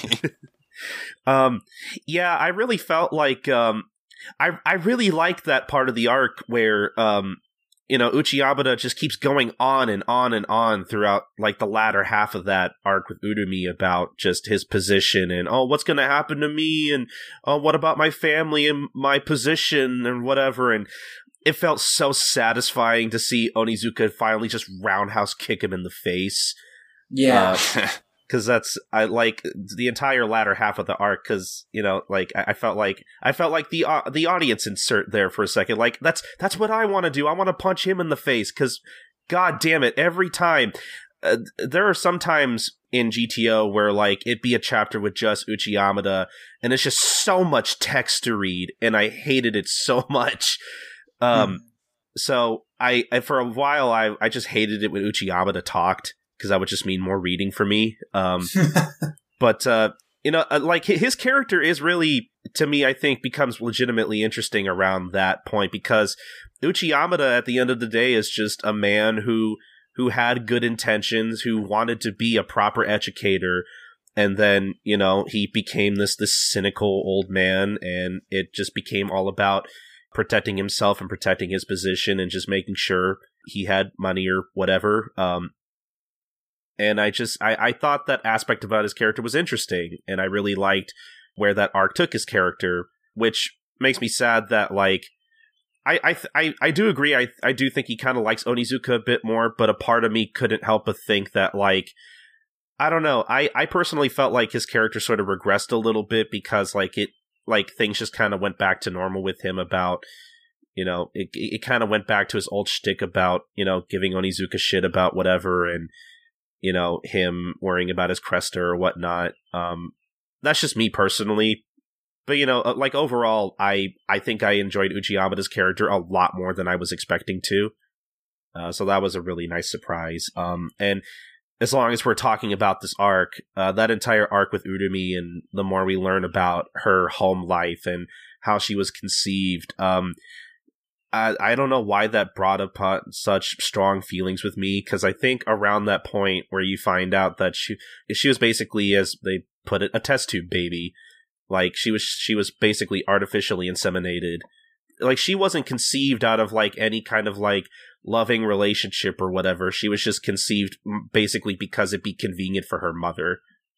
Which, I think really rubbed me the wrong way when I first read that. Like, during that arc, there were a lot of times where I had to put the book down and just kind of pace around, because I was actually, like, getting really angry. Because, I don't know, somehow that just really rubbed me the wrong way, and it brought this, like, real angry emotion out of me. And I really wasn't expecting that, reading this stupid comic about a teacher who wants to get laid. Yeah, for me, stories about families and relationships between parents and children really affect me, probably because of my own relationship with my family. So, like, stories like that about, like, Urumi feeling like she was not born out of love, her mother doesn't love her, and, like, there's this just coldness in the relationship. You know, that definitely really got to me as well, and I definitely really... Because there was a point where, like, Urumi tells her mother that, you know, if you weren't ready to have a kid, maybe you shouldn't have had me. And I thought that was going to lead into a whole, like, thing where it's like, oh, no, your mother loves you after all, and you just don't understand. She does all this for you. But I love the misdirection where it turns out, no, like, Urumi was kind of right. Mm-hmm. In where, you know, she basically had her, you know, just because it'd be convenient for her. She used another stooge to work on her stock markets or whatever she was working on. Yeah, it's very despicable, you know, to conceive a child just to use it. So I think that really got to me, particularly. What were you going to say, Nick? I was gonna say she honestly, she's one of the most endearing characters in the series for me. Like, I think she's probably one of my favorites, and you know the whole explanation of how she got to be the way she is, it was honestly heartbreaking, and like you kind of get the sense like, oh, this is why she's lawful evil. Like, I don't know. I do agree that was one of the more endearing parts of the second half, and you know the fact that she got to be more fleshed out, and you know that is one of those cases where, you know, maybe the story being told is worth telling. Mm-hmm. So I don't know. I definitely agree with you guys on that one. I guess what about I definitely want to talk about this a little bit.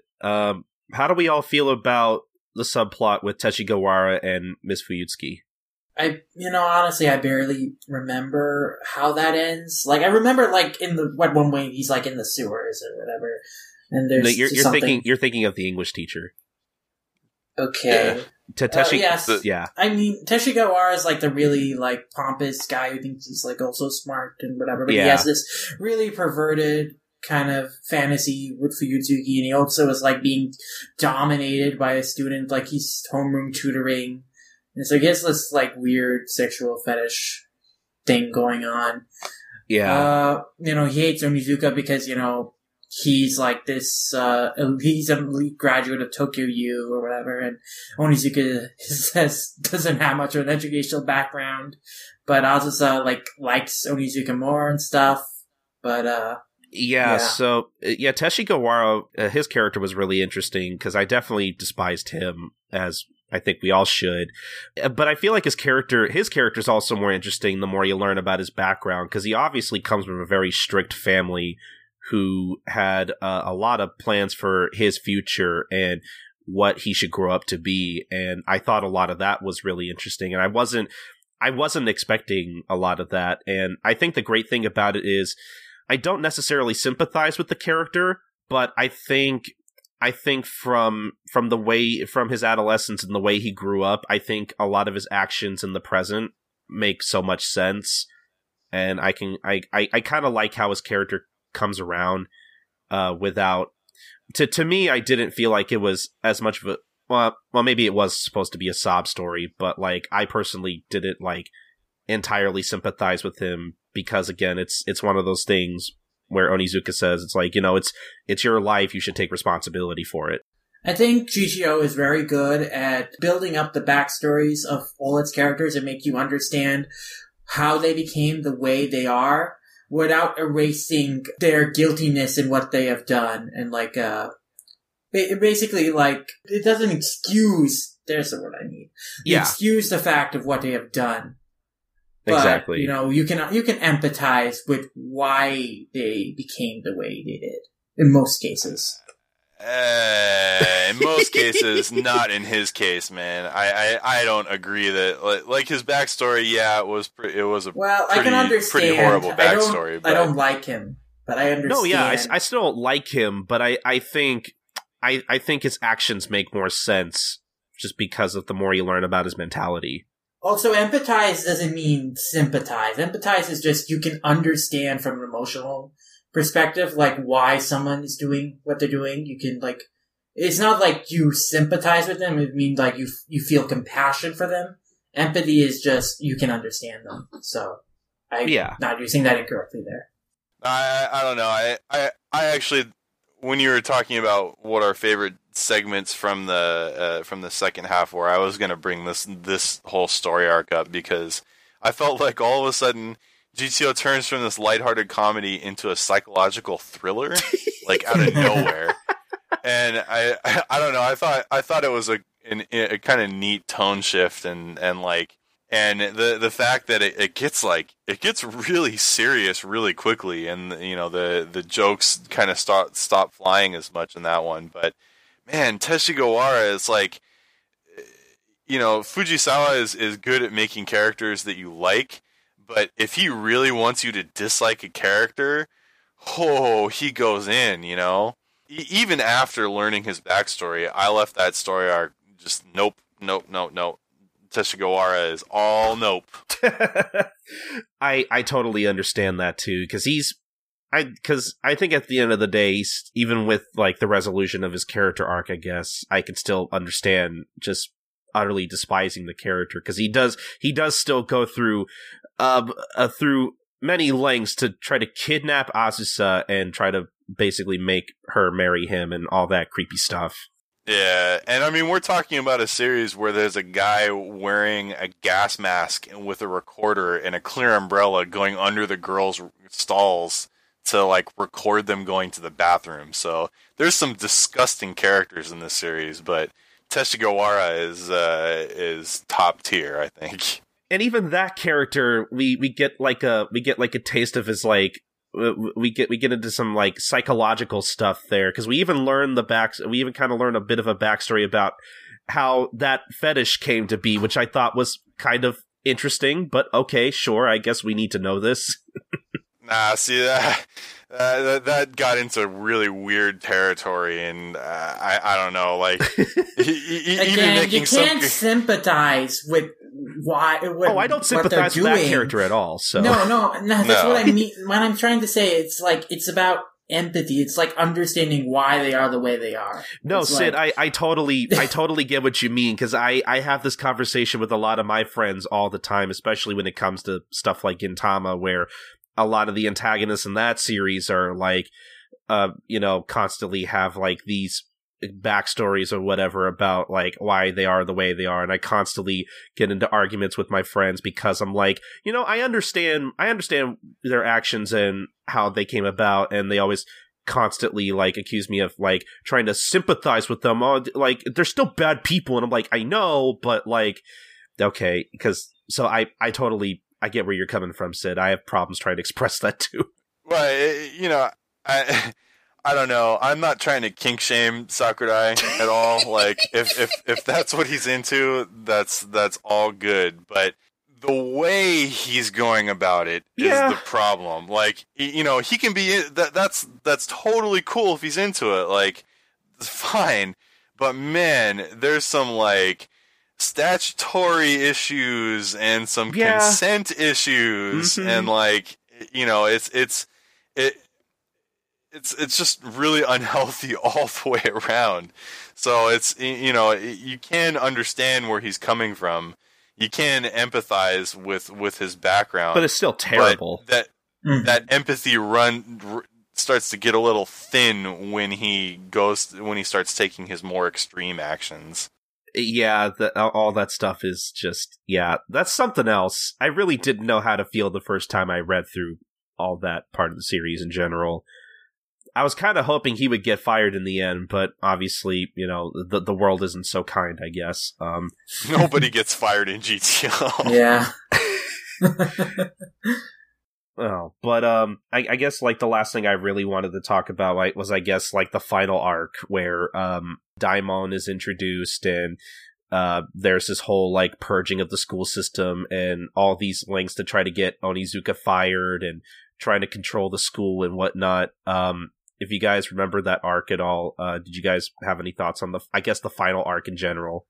Some of it was a little convoluted. kind of like her student group or whatever. Yeah. What were they called? Yeah, and Sho, who was like in love with her, whatever, and like was this crazy guy. I felt like his character could have been interesting, but I felt like a lot of his character was a little rushed. Yeah, but like Daimon, like just ostensibly is kind of like represents like the system and like the people who see school as just like a business and just treat students as like kind of commodities and like it's all about the test scores and number of graduates. It's not about the quality. It's not about the whatever future lies ahead of the students. It's not about like grooming them to become better people, socially responsible people. It's just about like pumping out students with high test scores, and that's basically Daimon's deal. So it's like just one final like criticism of that are basically it's kind of. I sort of liked her relationship with Sakurai, but it's all again like her like fundamental hatred is kind of all based on a misunderstanding of Sakurai saved her from a burning building. It's like, okay, I mean, this is manga. I'm used to this, but I really wanted to get into her backstory because I felt like that could have been good, but that's what bothered me about that was that, like you said, it was all predicated on the misunderstanding that because Daimon's trapped in like basically a burning building, and she had this whole history with Sakurai because Sakurai was her teacher at one point, and she wanted to trust her or whatnot, and she does everything she does because of a misunderstanding where she thought that Sakurai basically left her to burn and someone else had to save her. But when in reality, Sakurai did save her, and that's supposed to be a big reveal. But, it's like you said, Sid, like that entire time I was thinking, all of this could have been avoided if Sakurai would have just told her, hey, I saved you from a burning building. Mm-hmm. Like, I don't know why, I don't know. I felt like that was a little, I felt like that was a little silly, honestly. I don't know. The end of the story is very unmemorable for me. So I don't really have a whole lot to say about it, frankly. It has a nice emotional kind of thing with Onizuka himself because he's kind of like pushed himself too hard. Like he's in danger of like really killing himself if he pulls off another like crazy stunt again. So, he's kind of almost at death's door at one point, and he sees, like, a vision of an old friend who, like, passed away. That was a memorable moment. I haven't read far in Shonan Junai, so I don't remember who that character was, but, yeah, it was pretty, I mean, there's some good emotional moments for Onizuka that, like, it added it added, like, a more personal stakes to the arc that kind of got used through some of the more convoluted aspects of like what Daimon's plan was and like her like group. I think they're called the Angels and other than and all that stuff. Actually, that's another thing I forgot to bring up earlier. Reading GTO at one point just made me want to read the original Shonan Junai Gumi because I forgot to mention for the longest time I actually thought that GTO, Great Teacher Onizuka, was like the first in the franchise, and for some reason I thought Shonan Junai Gumi was written afterwards. I didn't know that Shonan Junai Gumi came first. Again, Dragon Ball Z comparison. Which, just speaking as someone who's only read GTO, even if you don't have knowledge of Shonan Junai Gumi, I mean, sometimes there are moments where, like, you can clearly tell Onizuka is reminiscing on his past as a member of his biker gang or whatever, and some of those moments are really nice and really pique my interest as to what his adventures as the adventures of a young Onizuka might have been, and it really just makes me want to read the original Shonan Junai Gumi. But I wonder how I would have felt about GTO if I had read that ahead of time. But I guess just again, Dragon Ball comparison, like you're probably going to feel like a lot more emotion in that moment if you have the context, kind of like in the Saiyan saga. Like when everyone's dying, you're going to feel a lot more emotion if you've read Dragon Ball and been with these characters longer, and like you see when. Like, you can actually care when Chaozu explodes. And Tien's like, Chaozu, no! And then Tien sacrifices himself. Like again, you're probably going to get a lot more out of those moments if you have the context behind it, if you've read what came before. Probably. I don't know. I think that Fujisawa made GTO so accessible to readers who hadn't read Shonen Janai Gumi. I agree that your emotional connection will probably deepen if you do read Shonen Janai Gumi and then go back and read GTO. But I don't think it's really necessary because the tone between those two comics shifts so dramatically. Like the humor style too, I think. Well, maybe not the humor style in its entirety, but at the same time, it's a very, very GTO and Shonen Janai Gumi are just very different in a lot of ways. Yeah, once again, Dragon Ball Z comparison. Dragon Ball Z, a lot of people can get into it just on its own without having seen Dragon Ball. Because it's distinct and it's just distinct enough and it's just accessible enough that it doesn't matter like that there's this whole backstory thing of stuff that came before. Well, that's what I was gonna say was, even with not reading the original Shonen Janai Gumi, I felt like I had a pretty easy time understanding Onizuka as a character without experiencing his past adventures, and I felt like I understood what he was all about, and I felt like even with him interacting with people like Ryuji and Saejima, I could still feel the connection there. Like it made me want to read the original Shonen Janai Gumi, but I didn't necessarily feel like I was like missing out, if that makes any sense. Yeah, totally. Yeah. And it's like Onizuka's the only character from Shonen Janai Gumi who's like a main character. Like Ryuji and Saejima are like supporting characters who pop in like time to time. They're not really that important. Though to be fair, Saejima at least had like helped Onizuka a bit during the Teshigawara arc a bit. Yeah. So he's a bit more involved, but I get what you mean overall. Yeah, Onizuka is him being the main character. He's obviously going to be doing more. Which, by the way, Saejima's chapters, because there are like 3 or 4 chapters of just where it's just told from the point of view of Onizuka talking to Saejima about whatever Saejima is up to, whether it be like hooking up with like other girls or going through like illegal trades and stuff. Those were probably some of my least favorite chapters in GTO. I thought at first I thought it was kind of funny, but then the novelty of those kind of wore out on me a little bit.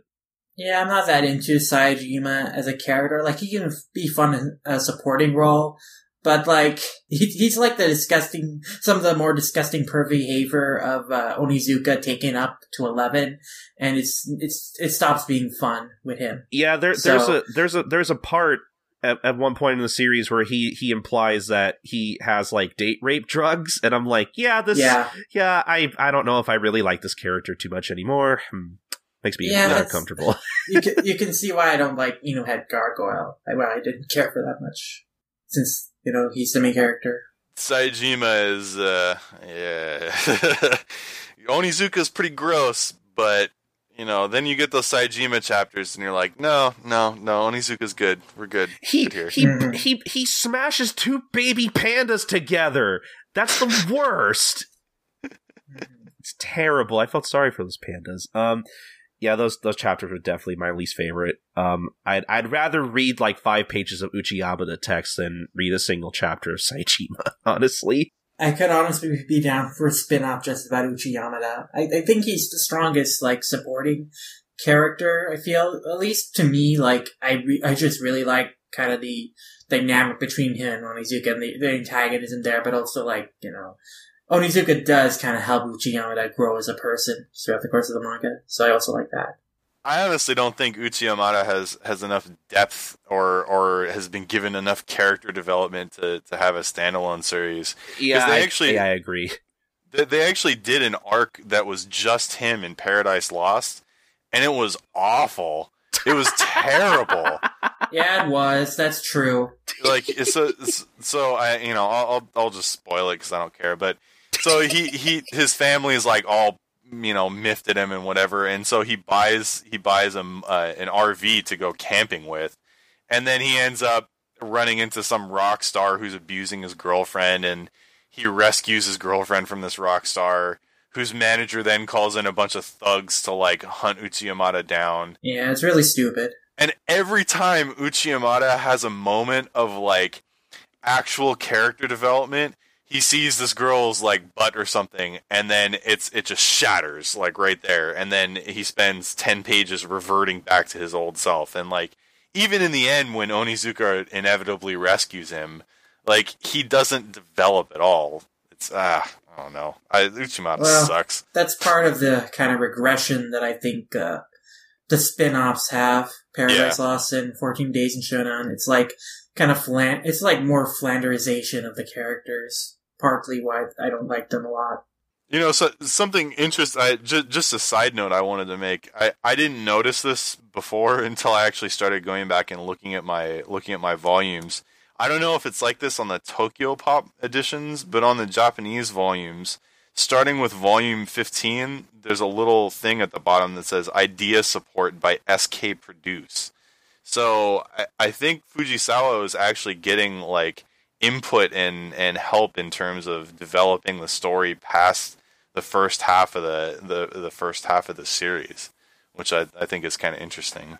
Huh, that's interesting. I don't think I saw that credit anywhere in the Tokyo Pop volumes, at least not that I caught, but that's really interesting to hear because, you know, I was researching a little bit about GTO, like looking up its like circulation and everything, because that's another thing too. Tokyo Pop really makes it a point to like basically the first half of the series, I think, to mention that a Great Teacher Onizuka has sold like 37 million volumes worldwide or whatever, and that kind of got me interested in trying to look up like, you know, if that, I guess that stat has been like updated at all since then, because obviously like this release of GTO is from like over 10 years ago at this point.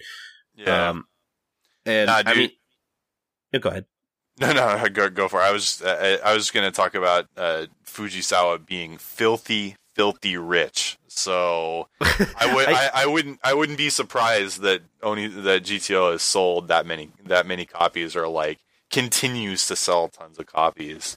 Well, I was also just going to mention that at least according to Wikipedia, I had found that apparently GTO has sold 50 million copies at this point, which I don't know if that's really correct. I saw that, but I didn't really get a chance to like look into it further. But I was just curious about how much it had sold since then, because I don't know. I don't know if this is a weird thing to say, but I don't know how popular GTO is nowadays. Like I know it was like the big thing like years and years ago, because I remember seeing it around a lot in bookstores and, you know, just coming across a lot of people in real life or online who would talk about it and be like, yeah, this is a really good series, you should read it or whatever. So I can't imagine it's too talked about nowadays. It's popular, at least over here as far as the West is concerned. Well, it's an older title, so it's not talked about as much, but, you know, still with the existence of stuff like Paradise Lost, like the franchise is still going, and so people who have been keeping up with it are probably still, you know, reading that. And like the series itself was very critically renowned and has like, it's very well remembered in like fandom and stuff.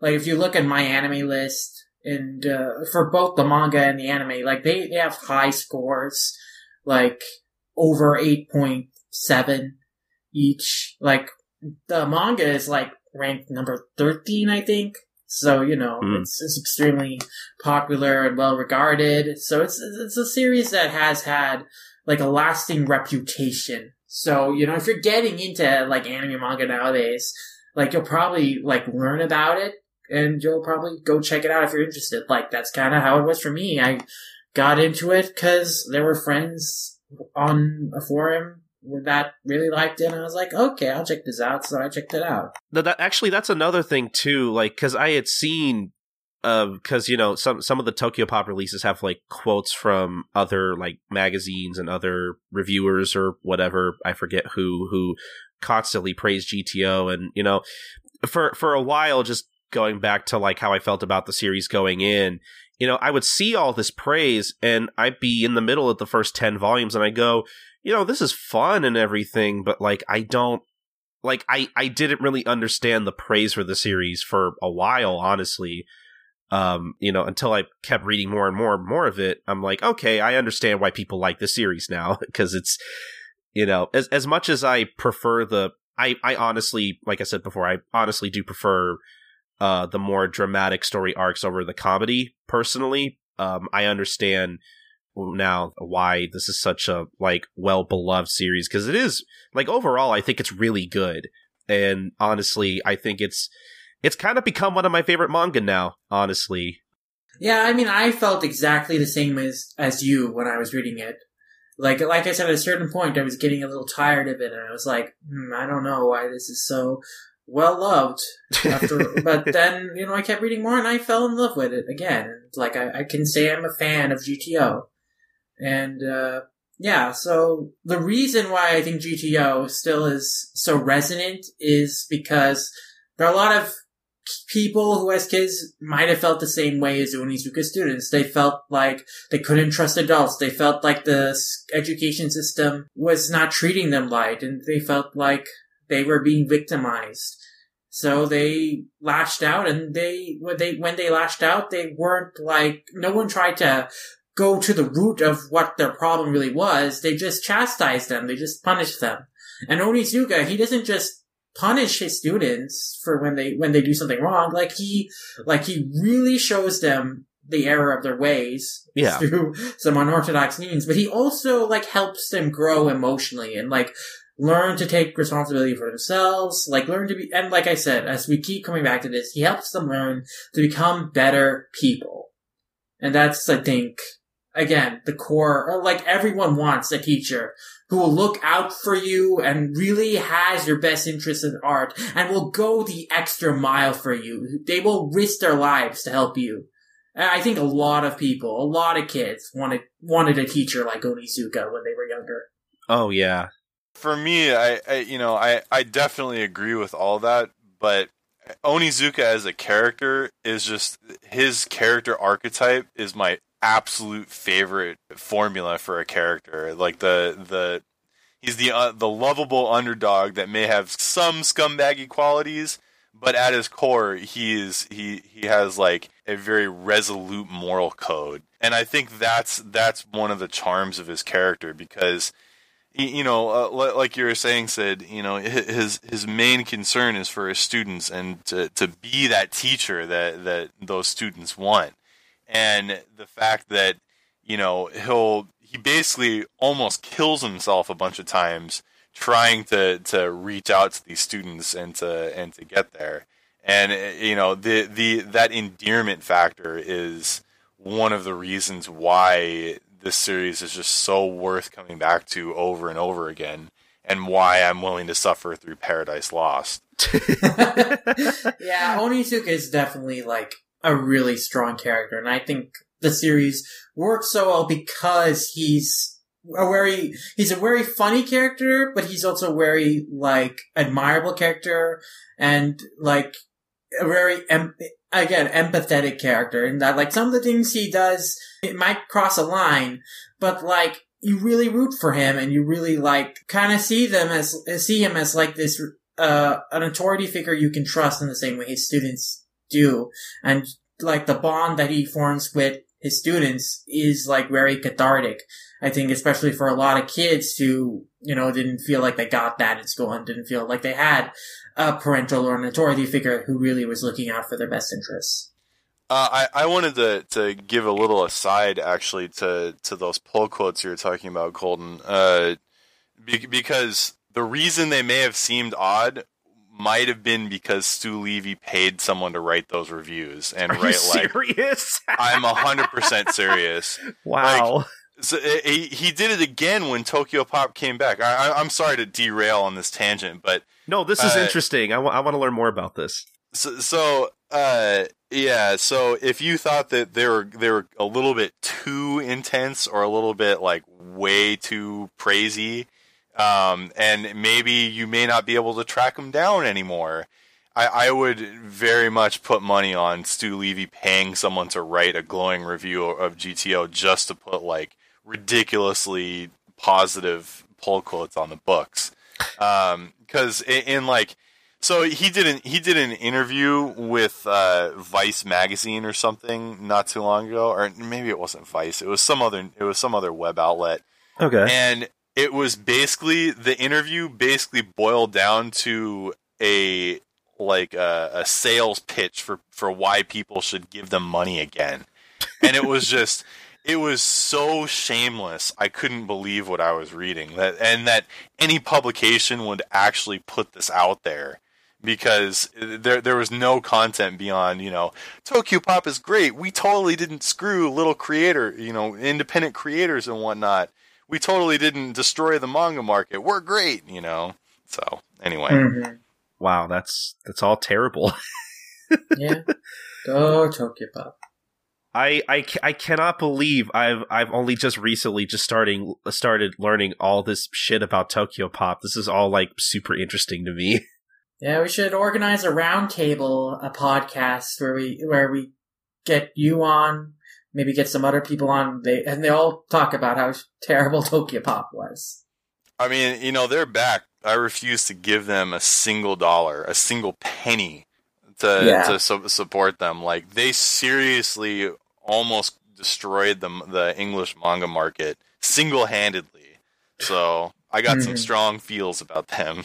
Well, they're not putting out any Wordwell content anyway. But Nick, you don't want their copies of their Finding Dory manga in your comic shop?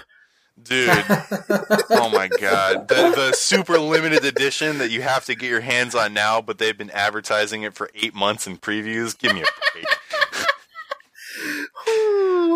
Oh boy.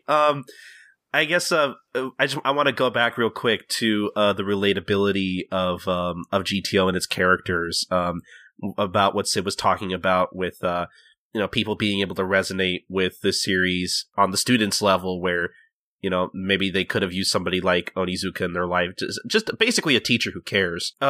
It's really funny. I found myself relating more to Onizuka in the beginning, just as this guy in his early 20s who's just kind of going day by day, doesn't really know what he wants to do with his life, and just feels kind of aimless or whatever, just trying to find his calling or a job or whatever, just trying to get through things. I found that more relatable in the beginning, especially when I was talking about earlier how, like, I didn't find Class 4 really relatable in the beginning, just because I felt like, again, it just goes back to the whole, like, I felt like a lot of their actions, they provided some good laughs, I couldn't take as seriously, because it was one of those where I was like, oh, well, what exactly, like, what happened to these kids? Like, why are they going to such extreme lengths? And then eventually, when you get the full story about what happened to, especially Miyabi in particular, she's basically the linchpin for all of this,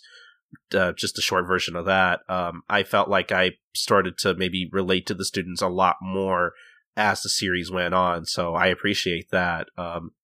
I can't really think of too many, like, teachers in my life who I really felt like I had a real connection with. I can maybe think of a handful. So, yeah, the more the series went on, I felt like I was able to relate to the students more, but definitely in the beginning, I felt like I kind of resonated with Onizuka in his kind of life situation and whatnot, so I really appreciated that personally. Yeah, I think that's another aspect of GTO's appeal, is that, like, for adults, you can somewhat relate with Onizuka and some of his motivations and, like, some of his perspective on life as having been, like, this kind of delinquent, at-risk kid when he was younger, and now is put into a position where he has to take care of kids who are very much like himself, and is trying to, steer them on the right path. Yeah, that's another thing, too. Also, just as someone who maybe he didn't really take school as seriously as he should have, and just somebody who, didn't really like school, just kind of went because he had to, that's another aspect I feel like some people could really relate to when it comes to Onizuka. I definitely relate to that aspect of Onizuka. Like, seriously, like, the students, I think, were more universally relatable, but for me personally, like, his attitudes and philosophies were almost identical to what I was feeling, when I was reading this in high school. I was like, this guy's a teacher and he thinks this? Get out of here. Because school really felt like a chore, and, I went to a school that, like, really did feel like Holy Forest Academy in a lot of ways, that, like, it was more focused around, like, performance and prestige and stuff rather than actually, like, teaching students. And you know, that's part of the reason why GTO resonated with me so much. Is because, you know, all of a sudden there's this character who's fictional, but, you know, he's saying all this stuff that I was thinking, and it was just, I don't know, it was the perfect timing for me to be getting into that. I do find myself kind of wondering how I would have felt about reading this manga when I was high school age. I feel like a lot of it probably would have resonated with me as well. Yeah, I mean, I read it while I was in high school, and, you know, the more I age and more I go back to it, like, I do get even more and more out of it. So I think it definitely is a manga that ages well with you and as you grow and mature. I guess, was there anything else we really wanted to talk about with GTO? Because I think I went through all my points. I guess we can briefly touch upon the side stories and spin-offs of GTO just a little bit. I don't think there's honestly too much to say. We kind of went over, like, a brief synopsis of the plots earlier, but... Nah, they suck. Yeah, none of them are worth reading. That's basically the short answer. Just read Bad Company, Shonan Junagumi, and GTO, and then forget about the rest of the stuff in the franchise. Yeah, I want to make a point about the spin-off series, the 14 Days and Paradise Lost. Okay, so GTO takes place in like 97 to the early 2000s, right? And the technology in that comic reflects that. 14 Days in Shonan is supposed to happen literally like 2 days after the end of GTO, and all of a sudden everyone...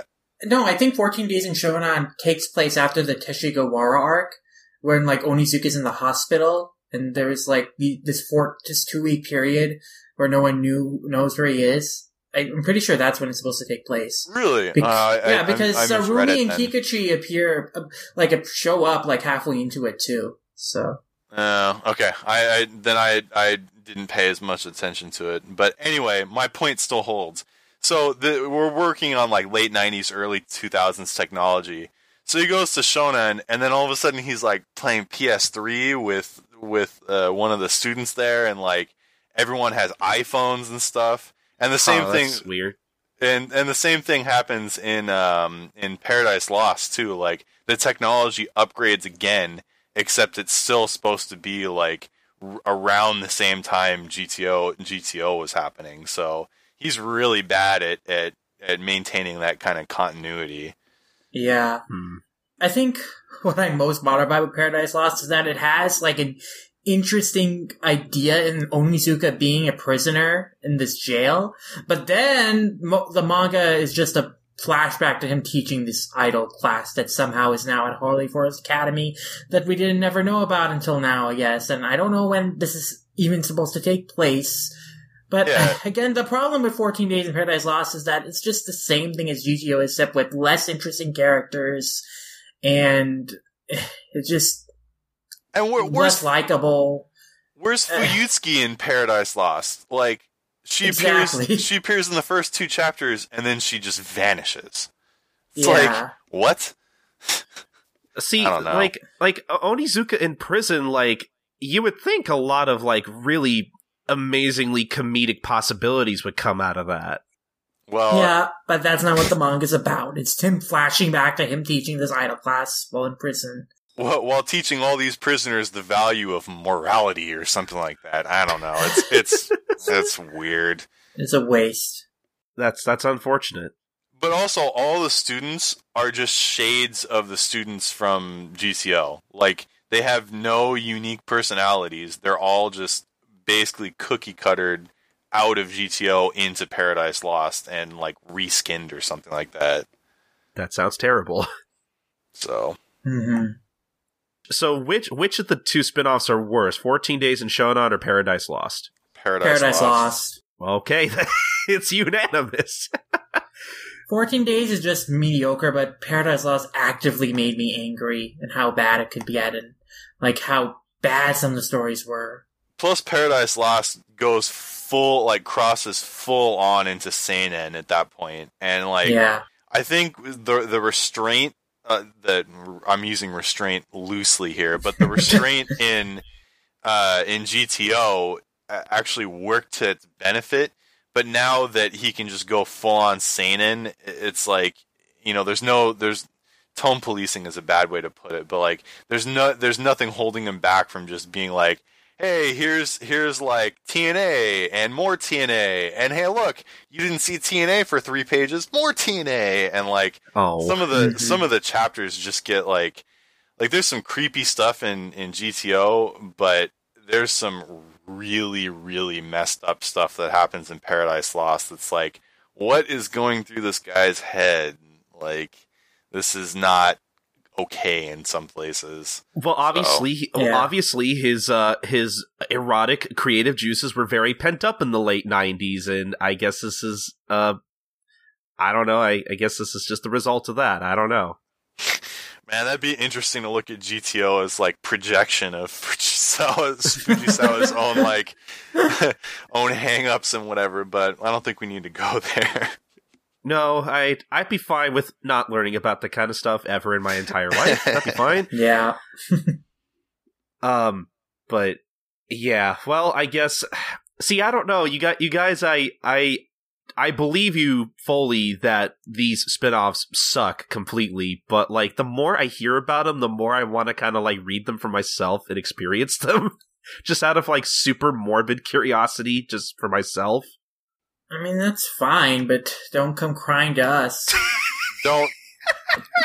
Here's my advice to you. Okay. And this is the same thing I did getting into Paradise Lost after having read 14 Days.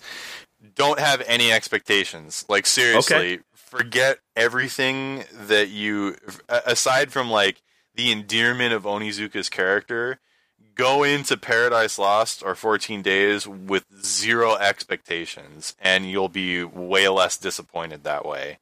Oh, I have no doubt that I'll be disappointed. It's just, I'm a sucker for, like, bad things, and I just have more of a curiosity in bad things. Otherwise I wouldn't watch stuff like Birdemic or The Room, but I guess you could argue that those things are enjoyably bad, whereas these spin-offs don't really sound like that kind of bad. No, they're yeah, you can laugh at those things. This is just painful. These spin-offs are just painful to read. Agreed. That sounds terrible. Oh, well, I mean, if it makes anybody feel any better, they're not a priority. This is more of like maybe I'll read them to see what people are talking about, but I have other things I could be reading right now. Mm-hmm. You'll get the idea of Paradise Lost in like the first 4 or 5 chapters, probably. And if you got Crunchyroll, they simulpub it. So, and as we talked about earlier in the show, actually, Kodansha just started putting those out digitally for sale. So, oh wow, yeah. So I'm sure you can find those on Comixology or whatnot to buy or whatever. I really do wonder what the sales for those are going to be like. But yeah, that really like makes me sad, because like just the idea of Onizuka being in prison should just be like this gateway for like some really funny stuff, and I really feel like could have led to like a really fun manga, but I guess not. Well, it's not what the manga's even about, so. I know, but it's kind of a shame that that's not what Fujisawa went with. Yeah. The whole way the story's told is he's in prison, and this guy's like, "Why are you here?" And he's like, "Well, gather around, and I shall tell you a tale." And then it flashes back, and so this like, it's only like 6 or 7 volumes so far. But I get the impression that he's going to drag this out as long as humanly possible to actually find out, like, why Onizuka's in prison. It's dumb. Mm-hmm. Well, I mean, Fujisawa has to make that GTO money somehow. Dude, he's already got bank. He doesn't need more money. When I was in Japan last year, I actually saw a talk show where they gathered a bunch of wives of like famous Japanese celebrities. And Toru Fujisawa's wife was there talking about their house. So they did a tour of his house. Dude's got a 4-story mansion in the heart of Tokyo with an elevator that goes between the levels. Like, wow. This dude is rich. And how long ago did you see this talk show, just out of curiosity? It was in August of last year. Oh, that recent, huh? Yeah. Holy shit. Wow, that's, at least he's doing well for himself, I guess. He's got his studio floor, and then he's got his entertainment floor. They're separate floors, by the way. That's amazing. Wow. Wow. So he's not really hurting for revenue right now. Apparently, like, that really makes me curious as to, like, I guess what the opinion of Paradise Lost in particular is amongst, like, Japanese fans, and, like, I guess how well that series actually sells for him. Well, it's still running, so I guess it's selling just enough. I guess so. That's really amazing. Wow. Well, I guess with all that, I guess, unless there was anything else you guys want to bring up, I don't think we have any emails, do we? No, we don't have any emails or questions this time around. So I think we can close off the show now. Thank you for coming aboard, Nick. It was great discussing GTO with you. Yeah, guys, thanks very much for inviting me. It was good times talking Fudio teachers. Yep. So where can the good people find you, Nick? You can find me on Twitter at SPD4649. You can also find me... No, really just Twitter. As for me, you can find me as Lam Ramayasha on Twitter and Animation Revelation. And that's, basically where you can find me. And as where you can find me on Twitter as SniperKing323. That's SNIPERKING323. I also do a lot of other podcasts. There's Life Lessons, the Gintama Manga Cast, where I cover the old Viz Media release of the Gintama manga from the beginning. And then I also do a podcast about Case Closed or Detective Conan called One Podcast Prevails. If you want to go listen to that, that's at onepodcastprevails.wordpress.com. I guess I forgot to mention, you can also find Life Lessons at gettolifelessons.wordpress.com. But just as for the podcast and all comic and all that, you can find every episode of Manga Mavericks first, obviously, at all-comic.com. And if you want to follow All Comic, you can find us on facebook.com/all.comic or on twitter.com/allcomic_. But if you want to follow Manga Mavericks specifically, you can follow us on Twitter at manga_mavericks, where you'll find the latest updates on the podcast and how editing's going, what we're going to be talking about next episode, whatnot. And, if you have any questions for us, how do you feel about GTO and the franchise? How did you like listening to Nick? Should we have him on again? I think we should, personally, but, if you have any questions you want us to discuss on the show or whatnot, what manga are you reading? What do you think about all the news we're talking about or whatnot? Send us anything over at mangamavericks@gmail.com and we'll read it on the show. But the most important thing, guys, is that you subscribe, rate, and review us on iTunes if you choose to do so. And I think that's going to be about it for this episode of Manga Mavericks. This has been episode 30, and we will see you guys next time for episode 31. Bye, guys. Sayonara.